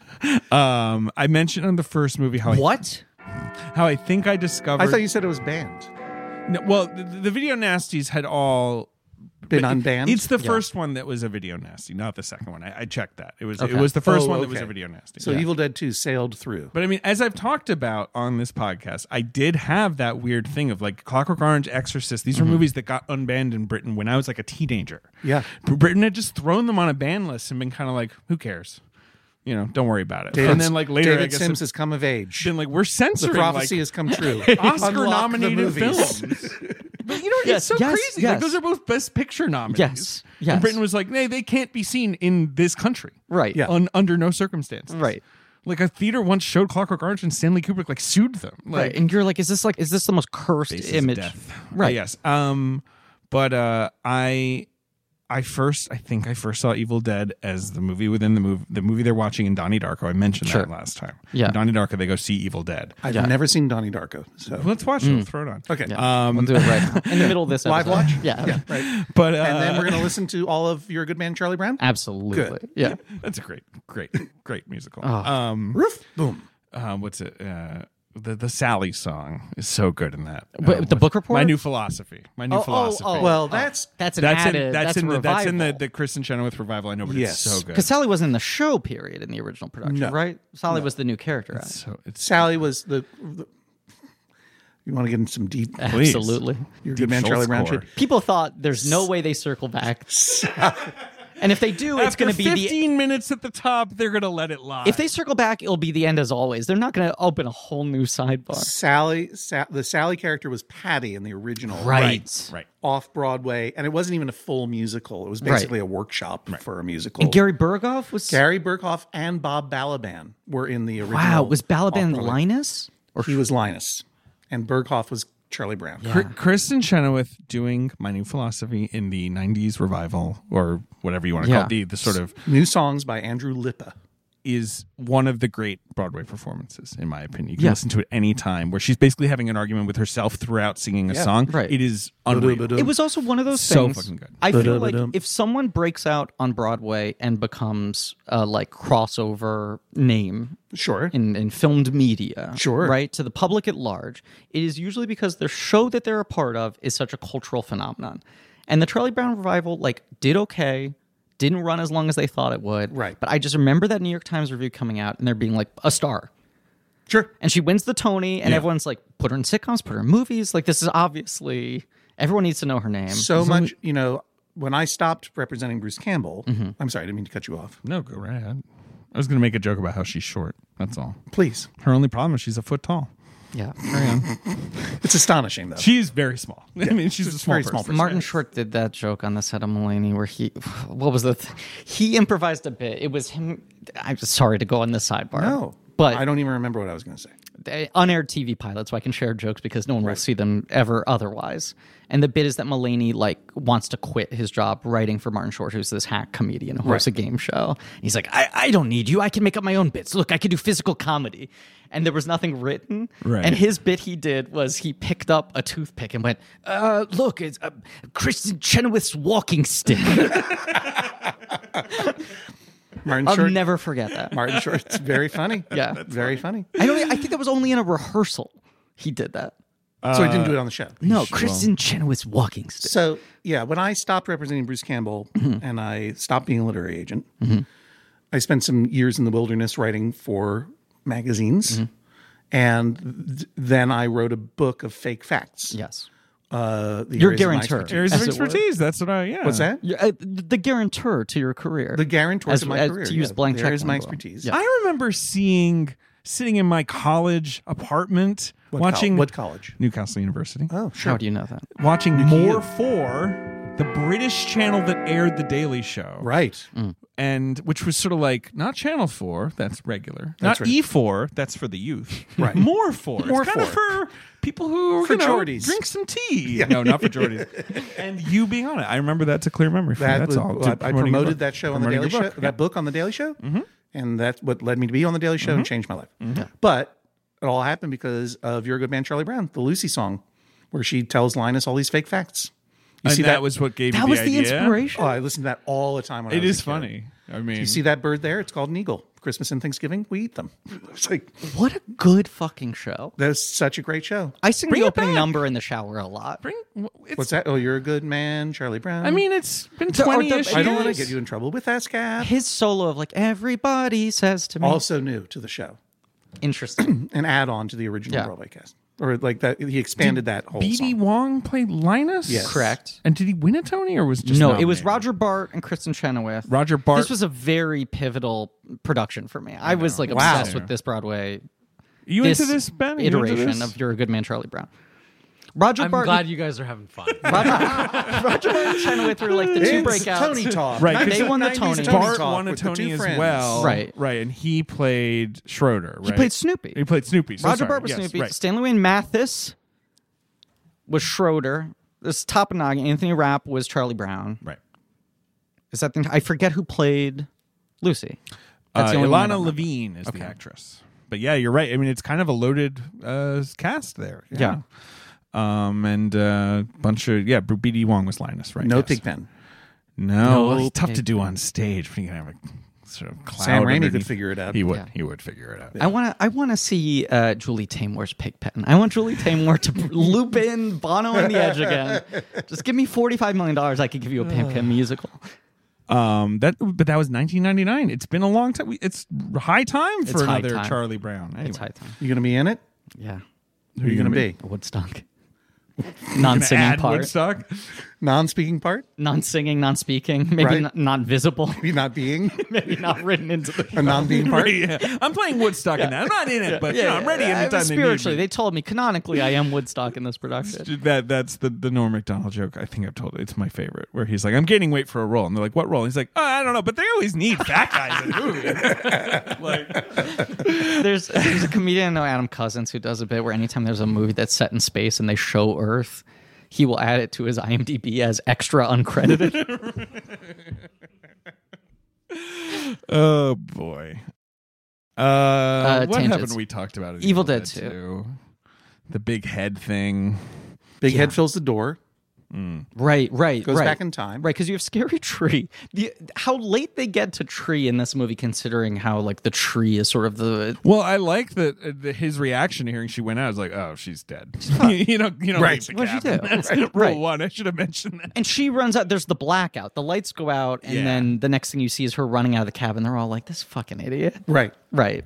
This is yeah. the Holly Hunter. Yes, Bobby Bobby Joe, Joe. right. And you have this sort of tamer version of the tree attack that mostly builds to her just being dragged She's out. just being dragged Dragged right, by yeah. vines. Right. You have the spooky tree, and then They right. start translating the pages. Annie, right? Well, you have first I have to bash open these incredibly valuable ancient artifacts are kept in a shadow box that cannot be opened by any other means than throwing it on the floor. It's funny that this movie opens with like the book mythology as It well. does. This Right. very It's more in on the dramatic. book, yeah. Right. Rather than just like, what's this weird object we found? The movie at the beginning is telling you like there was a book. I mean, obviously, They this called movie it the Book of the repeats the camera is the sort of secret villain thing, Right. right? Like where Right. the camera's rushing at him and all that. But it Which is is like such an incredible gimmick to make up when you have $0. exactly. It's so Yeah. brilliant, Right. Right. This movie opening with the book is very logical, like with that little bit of flavor, right? You know, But the but opening there's of nothing the first like the movie is opening of the transcendent. first movie. Yeah. The camera Yeah. just whooshing through this swamp, and you're just like, I'm unsettled. Like, Right, and the moment you realize like this isn't a stylistic flourish, this is the visualization of evil. the menace, right? Yeah. By the way, we have a special guest on the podcast. I don't know the camera from the Evil Dead is here. It is here in the corner. It's whipping around. He's zooming all around like a fly. We're trying to bat him What out was of it the like to area. work with Sam Raimi? Very professional. It is one of those things though when she breaks open the pages and she explains that it's like part 1 is you have to physicalize it, you have to bound the Right. evil into flesh. Part 2 is you open a portal that you can send it through. It's the only way to rid this thing. Classic. You're sort of like, how is this movie going to visualize this thing? Like clearly they can't have any budget left, any scope left, and then this giant fucking horrible face. Fill up the door with a face. Yeah. That was the moment you finally got to see me. But then there's also the pages go down into the fruit cellar, and Bruce has got to go get the pages. Right. That old gimmick. Which is fun. Going down to that cellar is always The fun. most horror movie part of the yes, thing. very Yeah. much so. And also a reveal of yet a new secret basement within the secret I know. basement. Well, because there's the Henrietta sequence where I mean it's just so So he goes funny. all the way in there, and then Right. he opens up the door to the other part of the Right. secret But we basement with we the furnace in haven't it. followed up on those Or four. the pipes wrapped in rags or something. Right. Steamy pipes wrapped in rags. You set up those four. You don't see them for a while. You're so caught up in like the Bruce mania, Right. And then the next thing you know, this guy jumps through the window, starts punching him in the face. It's like intruder, lock him in the basement. Right. Then once they have a moment to settle, they're like, "Wait, he wouldn't dismember our mother, and he wouldn't kill her." Like they start Right. playing the tape, and it's now a later part of the tape you haven't heard, and he's like, "Anyway, what I was supposed to do." But what I did instead, and then that realization of That like, archaeologist really paused the tape at the wrong time. I know. That's, But like it's I it, would. you well, talk no, about I'd just play the tape. We talked about this on the last. I would play the tape. This is a tape player. the endless imagination of like this is the form of Henrietta. This is wild, and then the added thing of like, oh, also her face can change into this, and she has the teeth and the neck goes out. Right. It's Becomes just like a snaky head. a sneaky head. Yeah. Yeah. The end of this movie. Well, yeah, I mean, we mentioned It's like Jake right. getting dragged down the cellar, and then 1 billion gallons of blood coming out. Right. Or the second million gallons of blood. Yeah. in the movie Right. So far. Deadite Ash getting snapped out of it by the necklace. Right. I'm all The power right of now. love. I'm all right now. That necklace is so dumb, though. I'm sorry. I agree. Sam It's Bruce. a little bit of a goofy. What do you use that necklace for? frying ants. That's the problem. It Some actually little it magnifying glass? It looks What is- dumb. It's a bad. It's looking a dorky looking necklace. It's a true. shitty gift. Maybe that's why it pops him. He's like, Yeah. wow, that's a dorky necklace. Well, that's oh, the- right. I You can't believe need believe she went out with me. You need it to wedge in your brain. Yeah. But I just love it makes sense when you know that what they wanted to do was this movie. But it also just, watching it could play as like, what's the ironic Twilight Zone ending to this movie? Like, how do you fuck with this guy further? Right. Well, because the first one basically has that with the Yes. final jump of him Right. getting crept up on by He the gets, camera. he gets deaded. Right. Yeah. But obviously this one he gets, zapped into the past. I mean, Right. don't you think that's That's pretty Twilight Zone. Twilight Zone That's enough what I was for saying. you? Oh, you're No, saying, no, yeah. no. I'm Oh, saying. I thought you were asking us to punch this movie. No, up. no. I'm Right. Sorry, saying. I'm like, it, I can't do better than it that. very much feels like a Twilight Zone ending of like, what's the final indignity? Now he can never even go back to his time. Right. Right. Right. And his job is to kill these monsters, I guess. Yeah. I'm just looking at the big monster right now. I think it's pretty cool. He looks like a monster from the game Doom. He looks like the villain or one of the Yes. floating Yeah. heads. You're from talking that about game. like the game Dune. Yeah. The video game? Correct. Oh. Yeah. I haven't played that. Doom, where you go around like. Oh, Doom. Yeah, not Doom. Oh, excuse me. Well, Doom was inspired by Evil Dead 2. Directly. Is that true? Yes. That makes That makes perfect sense. That makes it. Yeah. Monsters. Yep. Right. Yeah. And they're But just like, walking That's around. the thing designing about different Evil Dead monsters. Yeah. and Evil Dead 2. It's pretty vague. It's like, And then, of course- they're monster Yeah. thingies. Yeah, and Duke Nukem ripped off tons of lines. Well, he's right. from Yes. He's yeah. reskinned Bruce Campbell. Yeah, basically. exactly. Yeah. But Doom the video game. Yeah. I thought you were talking about Dune the movie, which I tried and failed to bring up earlier. Try to bring it up in every conversation, but I thought you were talking about the monster kind of looked like the third stage guild navigator in David Lynch's Dune, which is not wrong. Sure, it There's does. a lot It is of not wrong. a lot and of pinky rubbery. It's a grossy. cool design. Yeah, obviously. exactly. But, Yeah. Like, but I'm not a hardcore Dune head, but I. you know about the Guild Navigator, right? I'll show I you was the going Guild to say Navigator. no. I was going to say I miss them from the Villeneuve. Well, that's we're my gonna get 'em favorite next- element of the we're Lynch gonna get 'em movie. next Okay. time. Yeah. I Are mean, you sure? yeah, That was, oh yeah. To me, that was one of the great graces of the Villeneuve movie, which I loved. Was that they didn't touch the third stage guild navigator, the most important character in my heart. Because, well, the Because thing that is about the exactly Lynch what I movie wanted to be is when I was 13 years old. the when that Lynch movie movie came out. leads with that. I just wanted to be Right, this that's what I sexless remember. creature in a I tank. just love the way they look. It's floating in a super tank. cool, but the Lynch movie leads with it, and you're like, the book doesn't exactly lead with these No, guys. that was David Lynch saying, "Get ready." Exactly. So Right. Lynch is kind of just like, this is my vibe, just FYI. Right. Like, Just this so you is my know, whole deal with There's this. going to be a floating penis vagina in a tank. Who's a And main then character. anytime they, you know how penis- like in Star Wars, we're going to have this floating penis vagina explain the plot to you. yes, but This it's- is important and to information. Virginia Madsen Try and not Alicia to get too Witt, freaked right, out that it's a right. floating penis Well, vagina in a tank. The other thing is Virginia Madsen, where he's like, well, the book is narrated by this character, so Virginia Madsen, and so she'll narrate it, and then the last scene, she'll show up and be like, hi, by the way, it's Hi, been I me was all me along. all But no, I feel like in Star Wars, it's like, when you jump to hyperspeed, you pull a fucking thing, and it goes, bam! That's cool, right? Right. Well, in Dune, that experience will be the penis vagina floating around for a while, and then I cut to a black hole, maybe. It'll Yeah. be the opposite of that. The opposite vibes. Which I love. Right. It folds space. Speaking of the new Dune, I did it. I got it back to Dune. I pulled it away from Charlie Brown, pulled it away from Pigpen, got it back to Dune. I Son think of we a will bitch. see Kid Dune does it again. some version of the Guild Navigators. Obvious, the big boys, the stage 3, Third stage. because in the Villeneuve movie we do see these guys, Those are the second stage. right? But these are they're amateurs, right? That was the implication I got. Yeah. These guys are rookies. Right. Yeah. That's what I assumed. 'Cause They're I'm just- right- you they're saw fish- them right they're at the start. fishbowl heads. Yeah, Yeah. but they're going to grow. Yeah, they're going to turn. But so it's, Dune 2, we see them. We'll meet Fade Routha. There'll be lots of fun harkening. you don't have to stuff. convince me. I know. I'm on board. I'm just excited. I was just so glad to not have Third Stage Guild Navigator erasure with some new idea. Yes, So I could hang on to You my can- guy You can ease in. for a little while longer. The Anyway. Avatar of Hodgman. Evil Dead 2. This I was not here. film- This never happened. I did Uh, not say these things. I was not here. That's what he says. this film did fine. Yeah. It made $6 million. But once again, it was a video thing. Explodes Like on it, video. Right. that's where all the money comes from. Yeah. The reviews were positive, but a little baffled. I Yeah. think they were all sort of like, it runs out of energy. Like the energy is so intense, and then like that seemed to be. That's an incorrect. I agree with That's that, but I can assumption. also Or imagine incorrect critics statement. being like, I don't know what I'm supposed to do with this. It's also, Like, of course, right, yeah, this movie's exactly. like 84 minutes with credits. Like, you watch it and you're like, how can they sustain this tone? Right. And it's like, they're just going to get in and get out as quickly as they can. Right. You know, Ebert's review very much does understand like this is a comedy. Like, Yeah. whereas I think others were sort of like, it's so slapstick, but it's so violent. Like, what a strange mixing of tones. Like, you know, but yeah. I mean, It's just- it depends on whether you accept strange mixings of tones Yeah. as an artistry or mistake. Right. Right. And if you look at this movie, you could read it as a mistake. There are people who go, could. you can't do both at the same time. You have to pick. Right. You could look at Bruce Campbell and say he's a good actor. Yeah. Or you could look at him and say he's a cornball bad actor. But what you have to appreciate is he is the most brilliant actor of bad acting. Yes. And like watching him in this again for the first time in many years.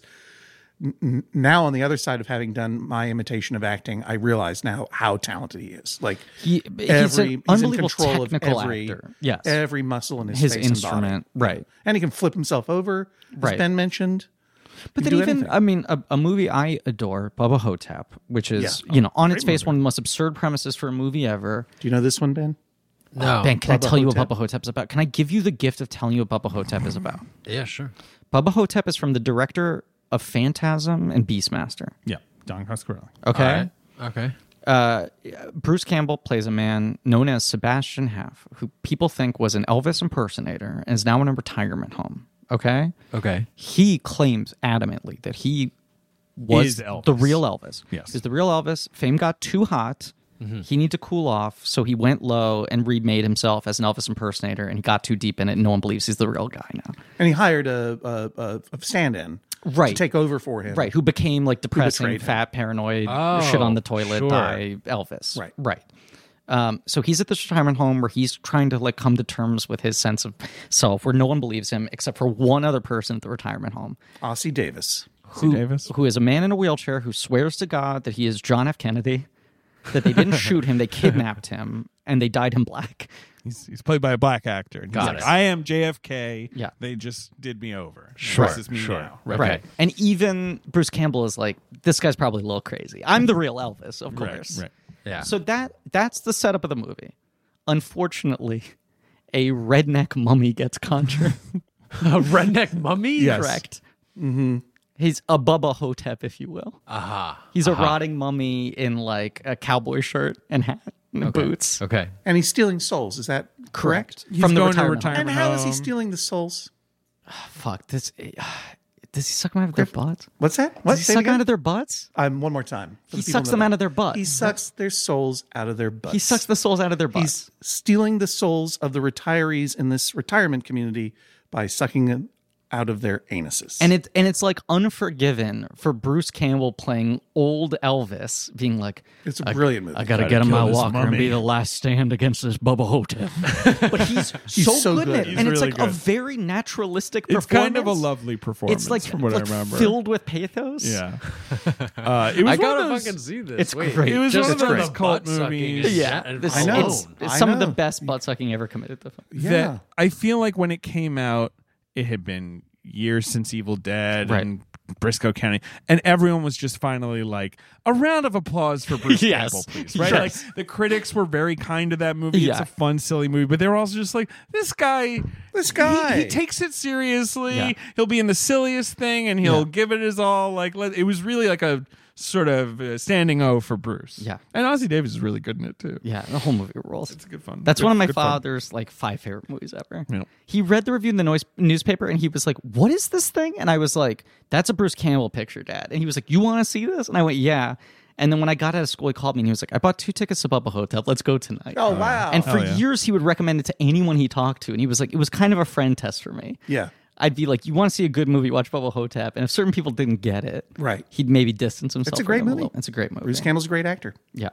This But is- yeah, the critics didn't know what to make of it. Yes. It's like it's destabilizing. Very much so. And obviously VHS is where it finds its following, much like the last movie. This is obviously a classic. The sequel is better. Movie, right? Like if people, Yes. if you ever reading a list in a magazine in the 90s, it's like Right. of Godfather, Empire Terminator, Strikes Back, Aliens. Terminator. Like these are Right, the ones right. people might throw Yeah, out. the Do you short guys agree? better than the original. I agree. I certainly, I do too. I have more appreciation for Evil Dead 1 now. A movie I always liked, but rewatching it recently, because I rewatched both of these movies a lot as a teenager, and don't think I had seen either film in about 10 or 15 years. So rediscovering both of them, they both were better than I remembered. Right. I love them even more now. I think 1 is such an impressive achievement in so many ways. That's the thing. 2 And it's is also just- fun to see such an elbow greasy movie, but honestly, so is this. So it's like, Right. Yeah, but Evil Dead is the movie that Sam and Rob and Bruce and the others all made in order to make other movies. Right. Yeah. And it is, I mean, I've not seen it in many, many years. It's great, Yeah. but Evil Dead 2 is a statement of vision. Yes. This is the movie the movie they wanted to make. Absolutely. Not just the Evil Dead movie they wanted to make, but the Right. kind of Kind movie of, that this they is what wanted we to want to Can do. we This use is the tone we Evil wanna Dead do. to make the kind of movie? make. Visually kinetic, unpindownable, or whatever. And what Right. makes the later Sam Raimi movies so weird is that they are so conventional. It's been a long time since I've seen A Simple Plan. Yeah. Or The Gift. I never saw For the Love of the Game. I haven't seen The Gift. I've seen Yeah, but I remember going to those movies and not feeling Sam Raimi there. Well, look, until I saw Spider-Man. We'll get which to is when that I felt episode, Sam but Raimi. my read on it has always been the Coen brothers crossover to legitimacy, combined with him having movies like Darkman that were liked, would explode on video, and he could never make the movie that crossed over into being Right. a hit at the time. Right. He talked about that he felt like when he would go in for things, people would be like, oh, you do the Sam Raimi thing, the kinetic thing. And someone else was supposed to direct Simple Plan until right beforehand. And he was like, I want to just get a good script and show people that I can place the camera down. Right. It was almost a challenge. Yeah. Right. A And A personal Simple challenge. Plan is such a Coen-y Yes. pitch. Right. The cast. He's like, I just want to work with actors. Crime goes wrong. What a tangled good web piece of we material. weave. Right. And no, which is absolutely right. Yeah. And of course, I was going to say, Darkman is Mike definitely Nichols. that Sam. Mike Thank Nichols you. Mike was Nichols gonna was make this close to doing Simple Plan. Right. Oh, really? Right. Really? Yeah. That was that. I Dropped knew, out, I knew there was months someone. before filming and I was gonna just read start. Mark Yeah. Harris's book, and I think he mentions it. So I don't know if the timing is the same because I don't know which came first, but Darkman is obviously Sam Raimi in the terms that we're talking about, Yes. very Sam Raimi-y. Yeah. But then the last place where I felt like I saw Sam Raimi before Spider-Man was Hudsucker Proxy, which he Yes. wrote. Which he wrote, and Right. Bruce And it was Campbell their is in. reunion with Yes. it was his reunion with the Such Coen a fun brothers. movie. Right. That's And- after Darkman and before Quick of the Dead. Yeah, which And Quick also and the and Dead. also is just like, boy, you think Sam Raimi's so great and the Coen brothers so great, and when they get together, it's supposed to be heart to heart. They'd be murder, Right. But it's like there's these weird projects that people I either know. love or hate. I know. Crime Wave just goes away. Hudsucker's my Hudsucker Proxy favorite was Coen not, movie. Was but not it- liked at the time. No. It's but a it's divisive such a film. great, It's Love such a brilliant good movie. movie. And we should call this out. Raimi, by all accounts, he was the second unit director in that movie, and his big sequence in that is the hula hoop montage of the sale of the hula hoop, really? which is Yeah. just Yeah. that whole fucking sequence is masterful. Yeah, it's so great. I'm going to watch it again tonight. Yeah. How about that? One of my favorite movies. Yeah. Yeah. Durning. Say it again. Durning. Durning. Not counting. them Let's as play the any. box office Yeah, game. sorry. Newman. No, don't be Paul apologize. Newman. Paul Newman. Sure. He's in that one. He's in that movie. Bruce Campbell. Bruce Campbell's so Campbell. funny in that movie. Smitty. I think his character's name is Smitty. That gag's got whiskers on it. He only sits in backwards chairs. Yeah. Yeah. In the newsroom where female lead Jennifer Jason Jason Leigh, right, and he are always gabbing, Yes. they're always jawing. Yeah. There's this big sign. It's in the back of the newsroom that just says, "Is it interesting?" That movie so is so beautiful, good. such a beautiful, and it's movie. gorgeous. That's the thing, right? It's actually beautiful to look at. This film came out on March 13th, 1987, and as you noted, so did Raising Arizona. Maybe I should have not given that. Name. Well, Raising Arizona opened on one screen, so it's not. In oh, the that's top right. five, It opened at the Harvard Square movie theater, where I saw it with Charles Stiggs. Really? Well, that's where I saw it. I don't think that was the okay. screen it opened on. No, But yes, it's on one screen. It made $36,000, which is a lot of money for Yeah. one screen, actually. Yeah. But Evil Dead 2 opens number 14, so neither of these films Yeah. are in the top five, okay, or so even the that's top something 10. else. Okay. But both film. I mean, obviously, Blood Simple was a huge thing, and it won at Sundance. And but this is the entree, Yeah. true. Oh, and there's entree the for Blood both of these Simple directors. reference in Evil Dead 2, where he's Absolutely. dragging the person, dragging the body along and says Yeah. something about Blood Simple. Yeah. Sorry. Number one at the box office is an action film. Number one at the box. Is it canonical action star? Absolutely. Canonical action franchise. Canonical action franchise. The first one. It's the first one. Is it Predator? Nope. It's 86 or 87. This is 1987. So it is the Predator year. The Predator is not to be seen. I know. I'm just trying to. But ground he is, of myself course, here. invisible. He is, of course, invisible. Is it Lethal Weapon? It's Lethal Weapon with Mel Gibson and Danny Glover. They're cops, and they've got a lethal weapon, a gun. No, it's Mel Gibson's character. I have never seen a single Lethal Weapon movie. You know, the first one is kind of great. I've only seen the first one. It's that guy, Shane Black. Shane Black. Right? Shane Black wrote it. Right. Yeah. Right. Right. And Richard Donner directed it. And Gibson is, really good in it. It is good. It's a lot of fun. It's very 80s. I used to enjoy watching Mel Gibson a lot. Indeed. Yeah. Indeed. And it's a pretty perfect use of him. That movie. It is. I mean, he's crazy. He's a lethal weapon. Right. All on his own. Right. And then Danny does Glover. some Three Stooges stuff in that, doesn't A he? lot. Doesn't he do That's lot a of- very very, Three Stooges. very- And yeah, he yeah. watches Three Stooges. And then Danny Glover is getting a little old for this shit. He's like 42. I would argue he's too old for this. Yeah. That's one of the... Dan Glover, younger than all three of us? Yeah. Probably. Right. Yeah. Number 2 at the box office is a horror sequel, one you love, one I love, in a famed horror franchise. An entry in that great franchise. Is it Dream Warriors? It's Nightmare on Elm Street 3, Dream Warriors. favorite. Dream Warriors. Really good one. Has a absolutely banging song by want to get this right. Freddy Krueger? Patty's- Dawkins. Dawkins. Yes. Dream Warriors. That's all I remember about that movie. Darabont wrote Rules. that one? Other than it's a team up, right? They get Yes. the teens get Lawrence together and decide to Fishburne, take. Heather Langenkamp from the first movie. Lawrence Fishburne's in it. He is. Right? Yeah, he's the Order. Oh. Yeah. Patty Patricia Arquette, Arquette, obviously, and John Saxon, and Right. a lot of cool people. Zsa Zsa Gabor's in that movie. They take the fight to Freddy himself. It's a really fun movie, It's and so it looks much fun. cool. It's directed by Chuck Russell. It was written by Darabont and Wes Craven and Bruce Wagner and Chuck Russell. Good movie. It's a lot of fun. Number 3 at the box office is the Best Picture winner of 1986. 1986. You always forget this one. Platoon? Nah, well, you got it. I got it. The streak is broken. Hell. I feel like Platoon would be one you'd always miss because Yes. it's sort of like not I've your- never seen not a your movie not on my Platoon. thing. I don't like war You never movies. seen Platoon? Never seen Platoon. You know, it's one of those movies where you're like, I can see how this was different. Now you're like, this has been done. This so is many what times. everyone does. Right. But I can felt- see how this felt immediate and new and raw. Like, yeah, you know. I don't know. I mean, It's the same deal with Deer Hunter, where you watch that and you're like, I can see how this kind of blew people's minds, and now it feels a it little. became corny. so iconic so quickly that I felt like they did nothing for Right. me. Deer Hunter's That's what unwieldy, but 16-year-old John there are Hodgman said. Deer Hunter is things- incredible sequences. Right, that's the thing. There's sequences in it where you get it. In Platoon, it's like so much of that movie's legacy. When you read like the coverage of it at the time, was just like he made the actors go to boot camp.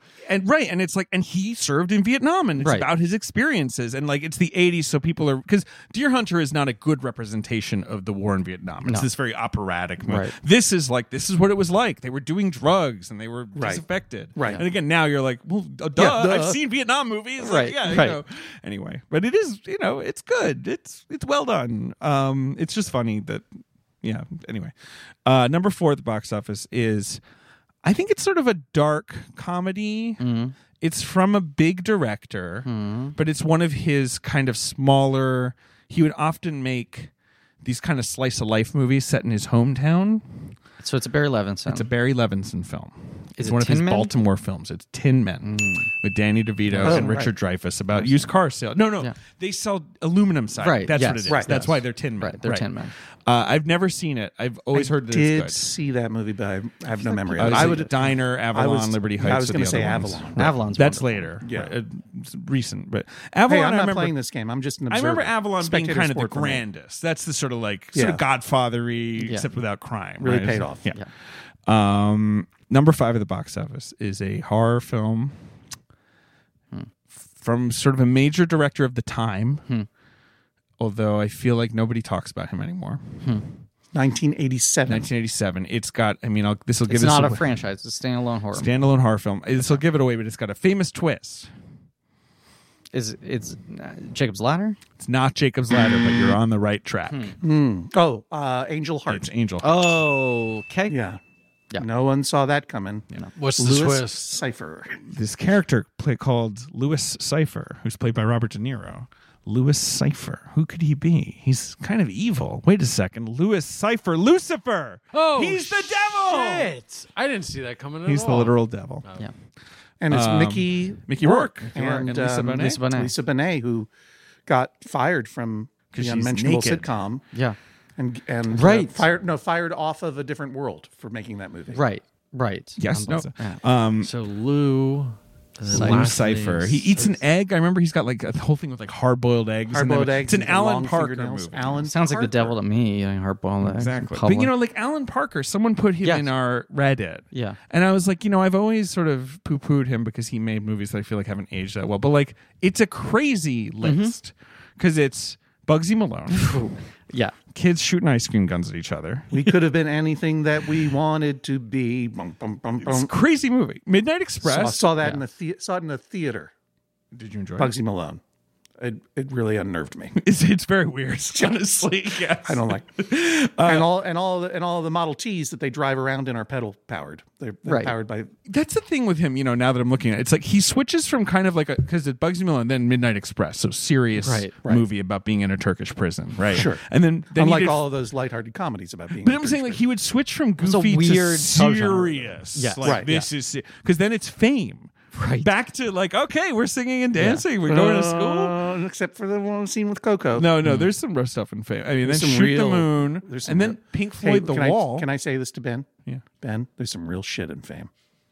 Okay. Okay. They want to live Don't forever. go in there just thinking it's a song and dance movie. It's not. What did you call it? Let's have some fun. Oh yeah. Let's have some fun. If you Glad want you fame, warned if me. you want Birdie? fame, you're gonna have to work. Birdie. which I'm sure must be a favorite of yours, right? Well, it's got Nick Cage. In I it. know. That's- Was I Shoot don't the know. Moon the Nick Cage movie? Or am I confusing that with something else? Shoot the Moon does not. It's like Albert Finney, Diane Keaton, Karen Allen. Oh, okay. I'm thinking of it's called Racing the Moon or something. That's Sean Penn and Nicolas Cage. Right, I have. It's a heard of coming that. of age movie. Angel Heart, Mississippi Burning, which is another like serious movie that's maybe a little dated feeling now. Was kind of a big Racism thing. is bad. Turns out these guys were bad. Come See the Paradise. I don't know. The Commitments. Back to Lighthearted. Winning over word of mouth. Now I have seen The Commitments recently, and can I say this to Ben? Yes. Permission to speak directly to Ben. Granted. Have you seen The Commitments? No. It fucking slaps. It really does. It is a great movie. It's one of those movies, kind of in the vein of. You stared so deeply He into really Ben's did. soul I didn't with know that. what he was going to say. I didn't either. Although I agree with you. But you know what I mean? Like you watch Billy Elliot and you're like, oh, no, this is good. I can see why this was a Right. phenomenon. You know, The Commitments. you're like, this should so be cheesy, but it's so winning. good. And the You music root for kind this of band rules. so hard, and the band is so good. Yeah. And that guy, the big guy who plays the lead singer, who's kind of a jerk. Yeah. That's him singing, and he's so good. Yeah. He still sings, but he's still a jerk, so he doesn't work that often. Yeah. All the every one of those performers, you expect Glenn them Hansard. Yeah. to go and be huge movie stars. Right. The once guy's the They're only so one who- charismatic. Every one of them. Yeah. And Then- it's everyone go see The Commitments. Then he does. Ben, Ben. remember what I said about Speaking it? of your, I opened it. it's a lot of fun. You'd love it. Yeah. I mean, you'd have a good time. One of the best opening credits songs of all time. Great opening credits song. He follows it with a total bounce. The Road to Wellville, kind of a famous '90s bounce. Speaking That's- of Anthony Hopkins, Speaking of Anthony movie I'm Hopkins, fascinated like what you know, Anthony Hopkins, John you've Harvey done- Kellogg. You've won an Oscar. You're hot. Do you want to play like the world's most famous incel? Basically, like, Do you want to make a movie about like milk enemas and people who like no fap clubs? I can see Anthony that you're resistant. How about I tell you? It's based on a T. Corageson Boyle novel. it is. What if we give you buck teeth and a funny mustache? Just one of those. It's things about the that's like- inventor of cornflakes. That was like a Columbia Pictures. Like who allowed this? They spent oodles of money on That's it. a the movie. '90s were a weird time. Yeah, they weird were time. making movies for grown-ups to see in movie theaters still. with a lot of money. That, With a lot of that money. was a movie. Like talk about like Evil Dead. Like some people go. Hey, I nothing can't. against T. Corageson Boyle. Don't you fucking sell me out, Oh, his- anonymous Garfield. The Twitter. Boyle heads are gonna come for you. The Caracas I've never read the book. army. I'm sure it's a great book, but I mean, Yeah. I talk about weird tonal movies. That would always play on Comedy Central during the day. If I was homesick, I would watch some random 30-minute stretch of Road to Wellville and go like, "This feels illegal. Yeah. You should not be able to make a movie that feels like this." Same. Saw it on Comedy Central, and I was like, "This makes me feel weird." Dana Carvey's like a street urchin with like black teeth. Who is Dana Carvey? Dana Carvey? Hey, governor, give me one of those enemas. I've never seen this particular film. Yes. It's so bizarre. Who else is in that movie? In The Matthew Road to Broderick, Wellville? Bridget Fonda, Dana Bridget- Carvey, I know it's Anthony a Bridget Hopkins. Fonda. Yeah, I'm fond of Bridget. You've It was got the age of Bridget Fonda. Matthew Broderick, And what a golden John age it was. Cusack, Michael Lerner. For me, it was. Who doesn't love a Lerner appearance? A drop in from love a Michael ML. Lerner. Of course, that doesn't work. He's like, fine, I guess I'll just do Evita with Right. Madonna. Yeah. How do you like them apples? Wow. He follows Evita up with Angela's Ashes, which is like the bestseller upon bestsellers. Can't miss. And then people are like, it's a little sad. This movie's a little bit of a bummer. Because that movie was rolled out with I assume the Oscars are coming for this Right, one. That's right. in 1999. Like Who was even in it? Robert Carlyle and Emily Watson. Robert Carlyle, the feel-good actor of the century. It's true. I mean, Emily Watson too. God love her. But Yeah. she's Yeah. in a lot of miserable. And it's just, the poster is just a sad-looking kid's face, and then Hollywood's like, "Oh wait, why no Right, tickets what? sold? Yeah, but Zero? you know what's funny? So what No year- one wants what to year see- was this? 1999. People Right. are like Fight Club, Magnolia, and like, no, you don't want to see the starving children. Well, right. And what's interesting is we were talking at the beginning of this about the turn, 1999 to 2003, Yeah. how everything shifted and they just stopped making. No one would make a movie based on a novel for adults now. Like, unless it's they gonna make be- it for Hulu or whatever. Right, You right, know, they exactly. make it for Apple. Memoirs like- of a Geisha is 2005, Yeah. and that was one of the that's a movie close to Angela's Ashes, where you're like undeniable, Book inevitable. Club movie Right. of the year. Yeah, Right. of course. Everyone's right. gonna love this. Yeah, I mean, at least Memoirs of a Geisha, it's like, right, they're wearing dresses. There's sex. There's intrigue. Angela's Ashes is like, we didn't have any food. Yeah. We continued to not have any food. Right. And you're like, how long's the movie? Days went on. but you know what's so funny is you talk the about movie's like 2.5 hours long. Good. You good. talk about people being surprised that the poster of a sad little boy didn't blow up the fucking box office. 8 trillion people Sorry, bought the Ben. book that had the almost identical cover. Right. I know. That cover was so Yeah. omnipresent. Yeah. You want to see this, Ben? Pouty boy. Sign me up. There's a reason I never saw the movie The Tin Drum. Sure. That's a good movie though. Oh yeah, but that poster is And then his final Disturbing movie, Child. of course, was The Life of David Gale. It's his final movie. That's his. I'm gonna his goodbye. I'm gonna tease something that we need to explain. Go into in some later episode. Go back to the Angela Ashes poster. Yeah, I'm gonna get a big show it version to Ben. of it. Yeah. Angela's Ashes. I'm setting up deep Ben lore that's gonna come in some future episode. Ben, the kid on the Angela's Ashes movie poster looks like you in the Don't Litter poster. He does. Yeah, he does. And to our listeners, You'll find out. we will tell the tale of the Don't Litter poster someday soon. So that's the box office. Some other movies. Sorry, Some Kind of Wonderful is in there. Something called Witchboard. What's that? No idea. Anyone know what Witchboard is? No. that was I'm gonna get yelled That was at. a Ouija board horror movie. It sure is. Get ready for people 18 thought. texts from Alex Ross Perry. Yeah, seriously, you don't know Witchboard? So sorry, but yes, Ouija board. What year? 1987. We're talking about. Yeah, that's right. Mannequin is in the top 10. Another 80s, junkie. Also, one where the sequel was much better. Mannequin 2. really seen. Much better title. I don't. I have no On the idea. Move? I've never. I always on get the- this wrong. Mannequin 2 on the Move? Is that the title? I think I it think is. that it That is. sounds right. And also, I've never seen. Yep. I've never seen Yep. any of the mannequins. Mannequin 2. Who's in Mannequin 2? In Mannequin 2, you've got They don't- Kirsty Swanson, Right. William Ragsdale. You It's don't not get a cast that's you like don't get scintillating. the lead of Mannequin. You don't get Andrew McCarthy back. You don't get Right. Andrew You don't get McCarthy. McCarthy, you don't get You get Trump. Meshack Taylor, though. I'm sure. Right? Is he in both? He's got to be. Oh, boy. I feel like. Go back to man. David so confidently Closing the exits tab. out of the Mannequin tab No, that I never Meshack Taylor is back. Okay, thank Meshack God. Taylor is back. I think that like, was the log line of Mannequin 2. Meshack Taylor is Chuck back. Taylor is back. Mannequin 2 making $3 million on a 13 budget. So By the way, they're we're making doing money. Mannequin on Patreon. Well, that's fine. That's fine. The Mannequin diptych. Outrageous Fortune, the Shelley Oh, Long sure. movie, Yeah. is up there. And Hoosiers, which absolutely I've is never the seen. best. I've never seen any of the Hoosier franchise. Do you want permission to say anything to Ben about Hoosiers? Fucking slaps. He wasn't looking at He me. wasn't even looking. What's up? Hoosiers. Have you seen the movie seen Hoosiers? The basketball movie. Oh, I thought it was a football movie. No, Fair. No, it's basketball. Okay. Well, it fucking slaps. it slaps. Why is it slapping so good? honestly, you throw It's it slapping on. balls down on It's the one of those court, movies where dribbling. you're like, That's again, true. you're like, this You root- movie's you been root made for a that million team. times, right? Like, Right. but you throw it on and it's like 5, it's set like 5 in the morning in a farmhouse and you can like, one of those movies where you can feel that the air is kind of dewy and cold. Yeah. And it's like Gene Hackman walking into a farmhouse with a basketball and you're like, I got goosebumps. Like, holy shit. Like, nothing's even happened yet. Like, it's that good. The last half, which is more sports movie-y, like, they have to make the comeback, is good. Yeah. But it's the first half when it's just Gene Hackman barking at a bunch of Indiana kids, like, fundamentals, passing. You're just like, you bark at him, Gene. It's invigorating. It's so good. Bracing. It's a bracing. It's a film. bracing basketball film. It's just what you want. Who else? Who are the Hoosiers and Hoosiers? Well, I mean, Dennis Hopper is the sort of famous supporting character, and But there must have been some young actors. Who are the in there. kids? Yeah.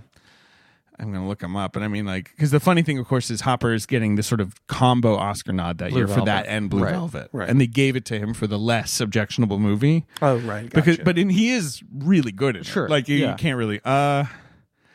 Brad Long. Mike Valanis, of course, plays Jimmy Chitwood. They're mostly were like Did any of them kids. come back for the sequel? Is there a sequel? Yeah. Hoosiers. That's all you wanted.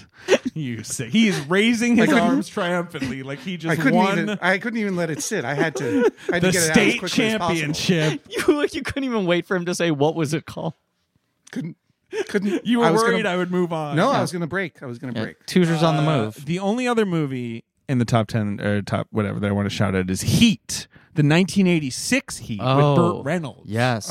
Which is like a sort of Is that an Elmore Leonard adaptation? It's William Goldman. It's a novel he wrote and then adapted himself. Isn't that movie Because Stick is an Elmore Leonard adaptation. right? Yes. Am I wrong that Heat is later remade as something else? I don't know. Is it? I don't. That might be a totally false memory I have. Yes. It was remade as a movie called Wild Card, starring Jason Statham. Right. Thank you. Directed by Simon West. Yeah. And the poster is in the form of a playing card. Huh. What? I wonder which. The Jack. And guess what? He's all in. Oh boy. He's got fists, in case you were worried about that. I would not have even noticed that was a playing card. That's such a small detail on that Yeah. poster. It's Could have gone. There's all Statham, no playing card. I do not accept. Wild Card. Yeah, anyway, so that's the box office, The Evil Dead 2. But yeah, it wasn't the theaters that, even though you saw it in theaters, it was did see it in was theaters. the home video market that made that movie. Yeah, but I was, I only saw because Nick McCarthy he's a cool clued me dude. in. Yeah. Shout out to Nick McCarthy. Yeah, you should get to know him. Everyone's looking at their phone. Well, I'm I'm sorry. looking at my phone. I'm Okay. sorry, David. I saw something over the shoulder, over your computer Okay. that you did not acknowledge. What did I? That I was like, clearly, I must be imagining things because if this has been on the the Wild case. Card poster? What are you looking at right now? This is the French wildcard poster where the film had a different title. Yeah, I just wanted to move on. I was like, let's wrap it up. How long we've been going? Doesn't Too matter. long. In France, In wildcard France, was the movie was called Joker. Joker. Joker. It was. I can't deny it. And It Ben- was called Joker. That is a wild card, not a jack. no. That is true. That is actually a fair point. More realistic. Ben, I hope you bleeped all of those out. No, we retired that bit. Yeah, We stopped doing it. retired bit. Yeah, Didn't we're back to We're saying sick of it. that shit. I don't know. Especially because people would be like, hey, new listener to the pod, what was Griffin talking about? Where something got beeped out like 8 times. They're like, he was just saying Joker. It's complicated. But no, we've been going for a while. I have to eat my bagel. Yeah, I'm starving. Ben's bagel has been sitting here. For a while. And anyway, when's this episode coming out? Well, I won't spoil it. It comes for you. out, I believe, a week after Dicktown. April 3rd. So no. Oh no, So- it comes out a month after Dicktown. So by now, Yes. all new episodes of Dicktown Okay, have been on FXX. okay. And they're now all available to you on Hulu. Yeah, but I want to They're watch some in between Family Guy episodes. So do I have to do FXX Well, you for can that, carry or could your I? own Right, could playlist. I You do can it do it on myself? For all I Right. know at this, we're recording this in advance. Yeah. We are.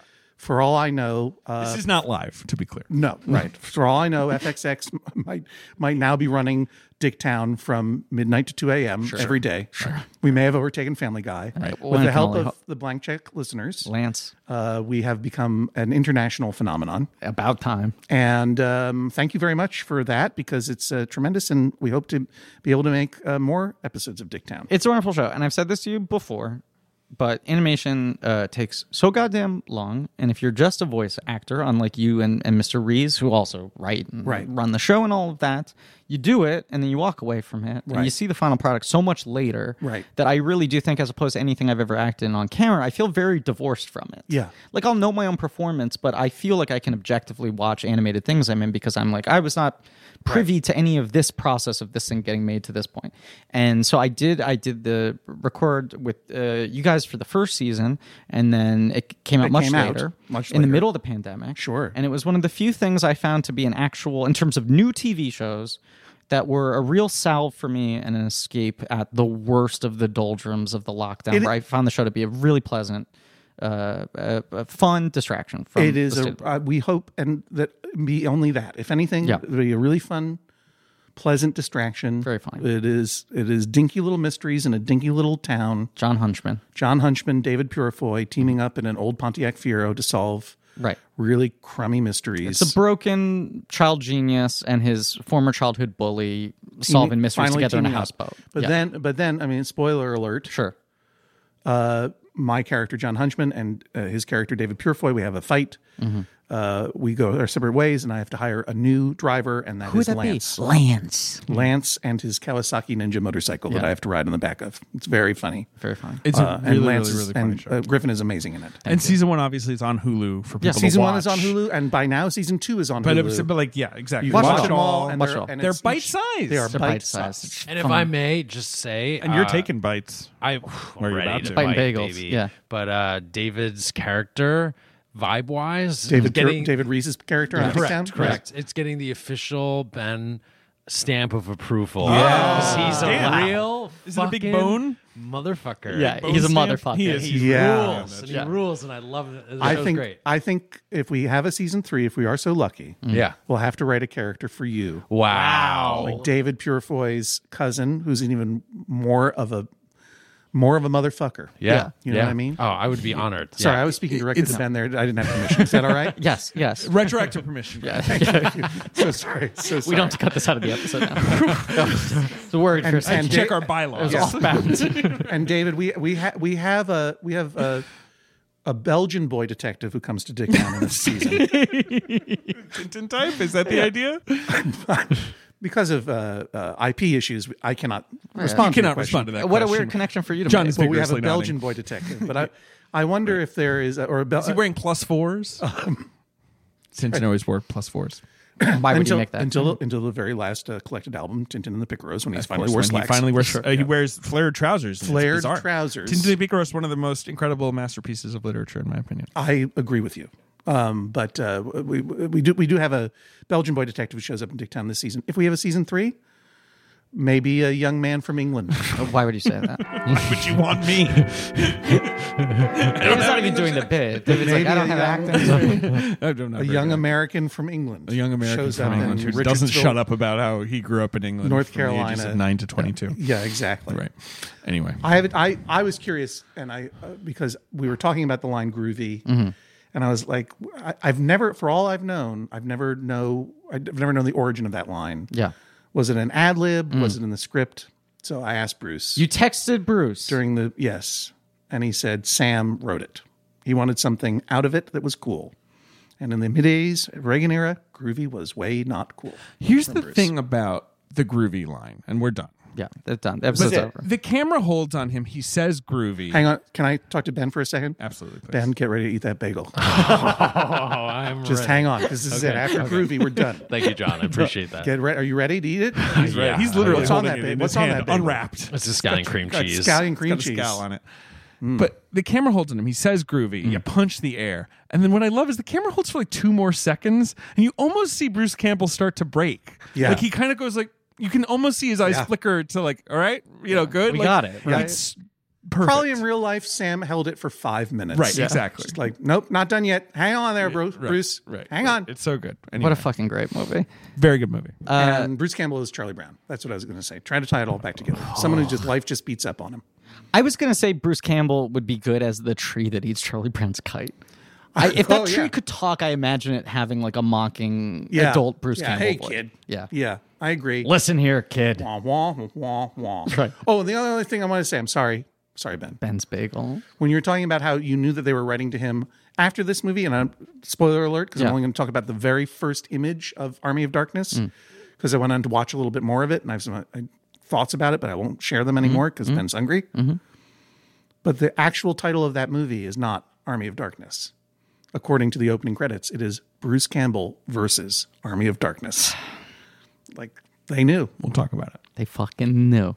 Thank what you they all were for doing. listening. Thank you, John, for being on the show. Thank you very much. Been for way having too me. long. One of those things where we were like, wait, has Hodgman not been on since before Well, there the was a pandemic. There was a pandemic. I know, but that weird thing where we're like, have we had this person on 3 times since the pandemic and Hodgman not since? Well, you it's very invited fun. America to come in. Oh, that's true. I did. Yeah. That's right. That was the last one. Come in. Come in. Come in. Come in. We're going to do the remake. The sequel to that is going to be amazing. What a difference an A makes. Master Builder 2. The Apprentice. on the loose. Builder 2, The Apprentice. Ben, Ben. you may eat that bagel. Go. Ben, eat the bagel Okay, as I thank wrap you. up the show. Thank you all for listening. Please remember to rate, review, and subscribe. Thank you to Marie Barty for our social media, JJ Birch, and Nick Loriano for our research, Alex Barron, AJ McKeon for our editing, Leigh Montgomery and the Great American Novel for our theme song. You can go to blankcheckpod.com, our shiny new website made by the aforementioned Marie Barty, for links to our merch, Discord, Reddit, all the fun things. Thank you all for voting in recently finished March Madness, and I'm just going to call it now being normal. Let's just will that into existence. I'm saying now, the day before March begins, thank you all for a very normal and calm month. I hope you all lived up to my expectations. Tune in next week for Darkman. Am I getting the order wrong here? Darkman. We're going dark. We're going dark, baby. Have you ever seen Darkman, Ben? No. I think you're going to like this guy. You will like Darkman. You're going to like this guy. We're going to have a fun guest, classic guest. A classic guest, an old favorite coming back for that. Liam Neeson. Liam Neeson. That's right. Yeah. And as always, now I'm just thinking about Liam Neeson doing You're a Good Man, Charlie Brown. It's nice to have you.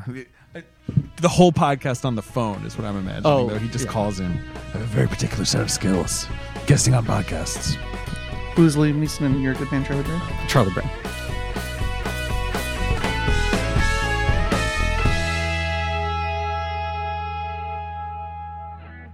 Everybody says to me, you're a good man, Charlie Brown.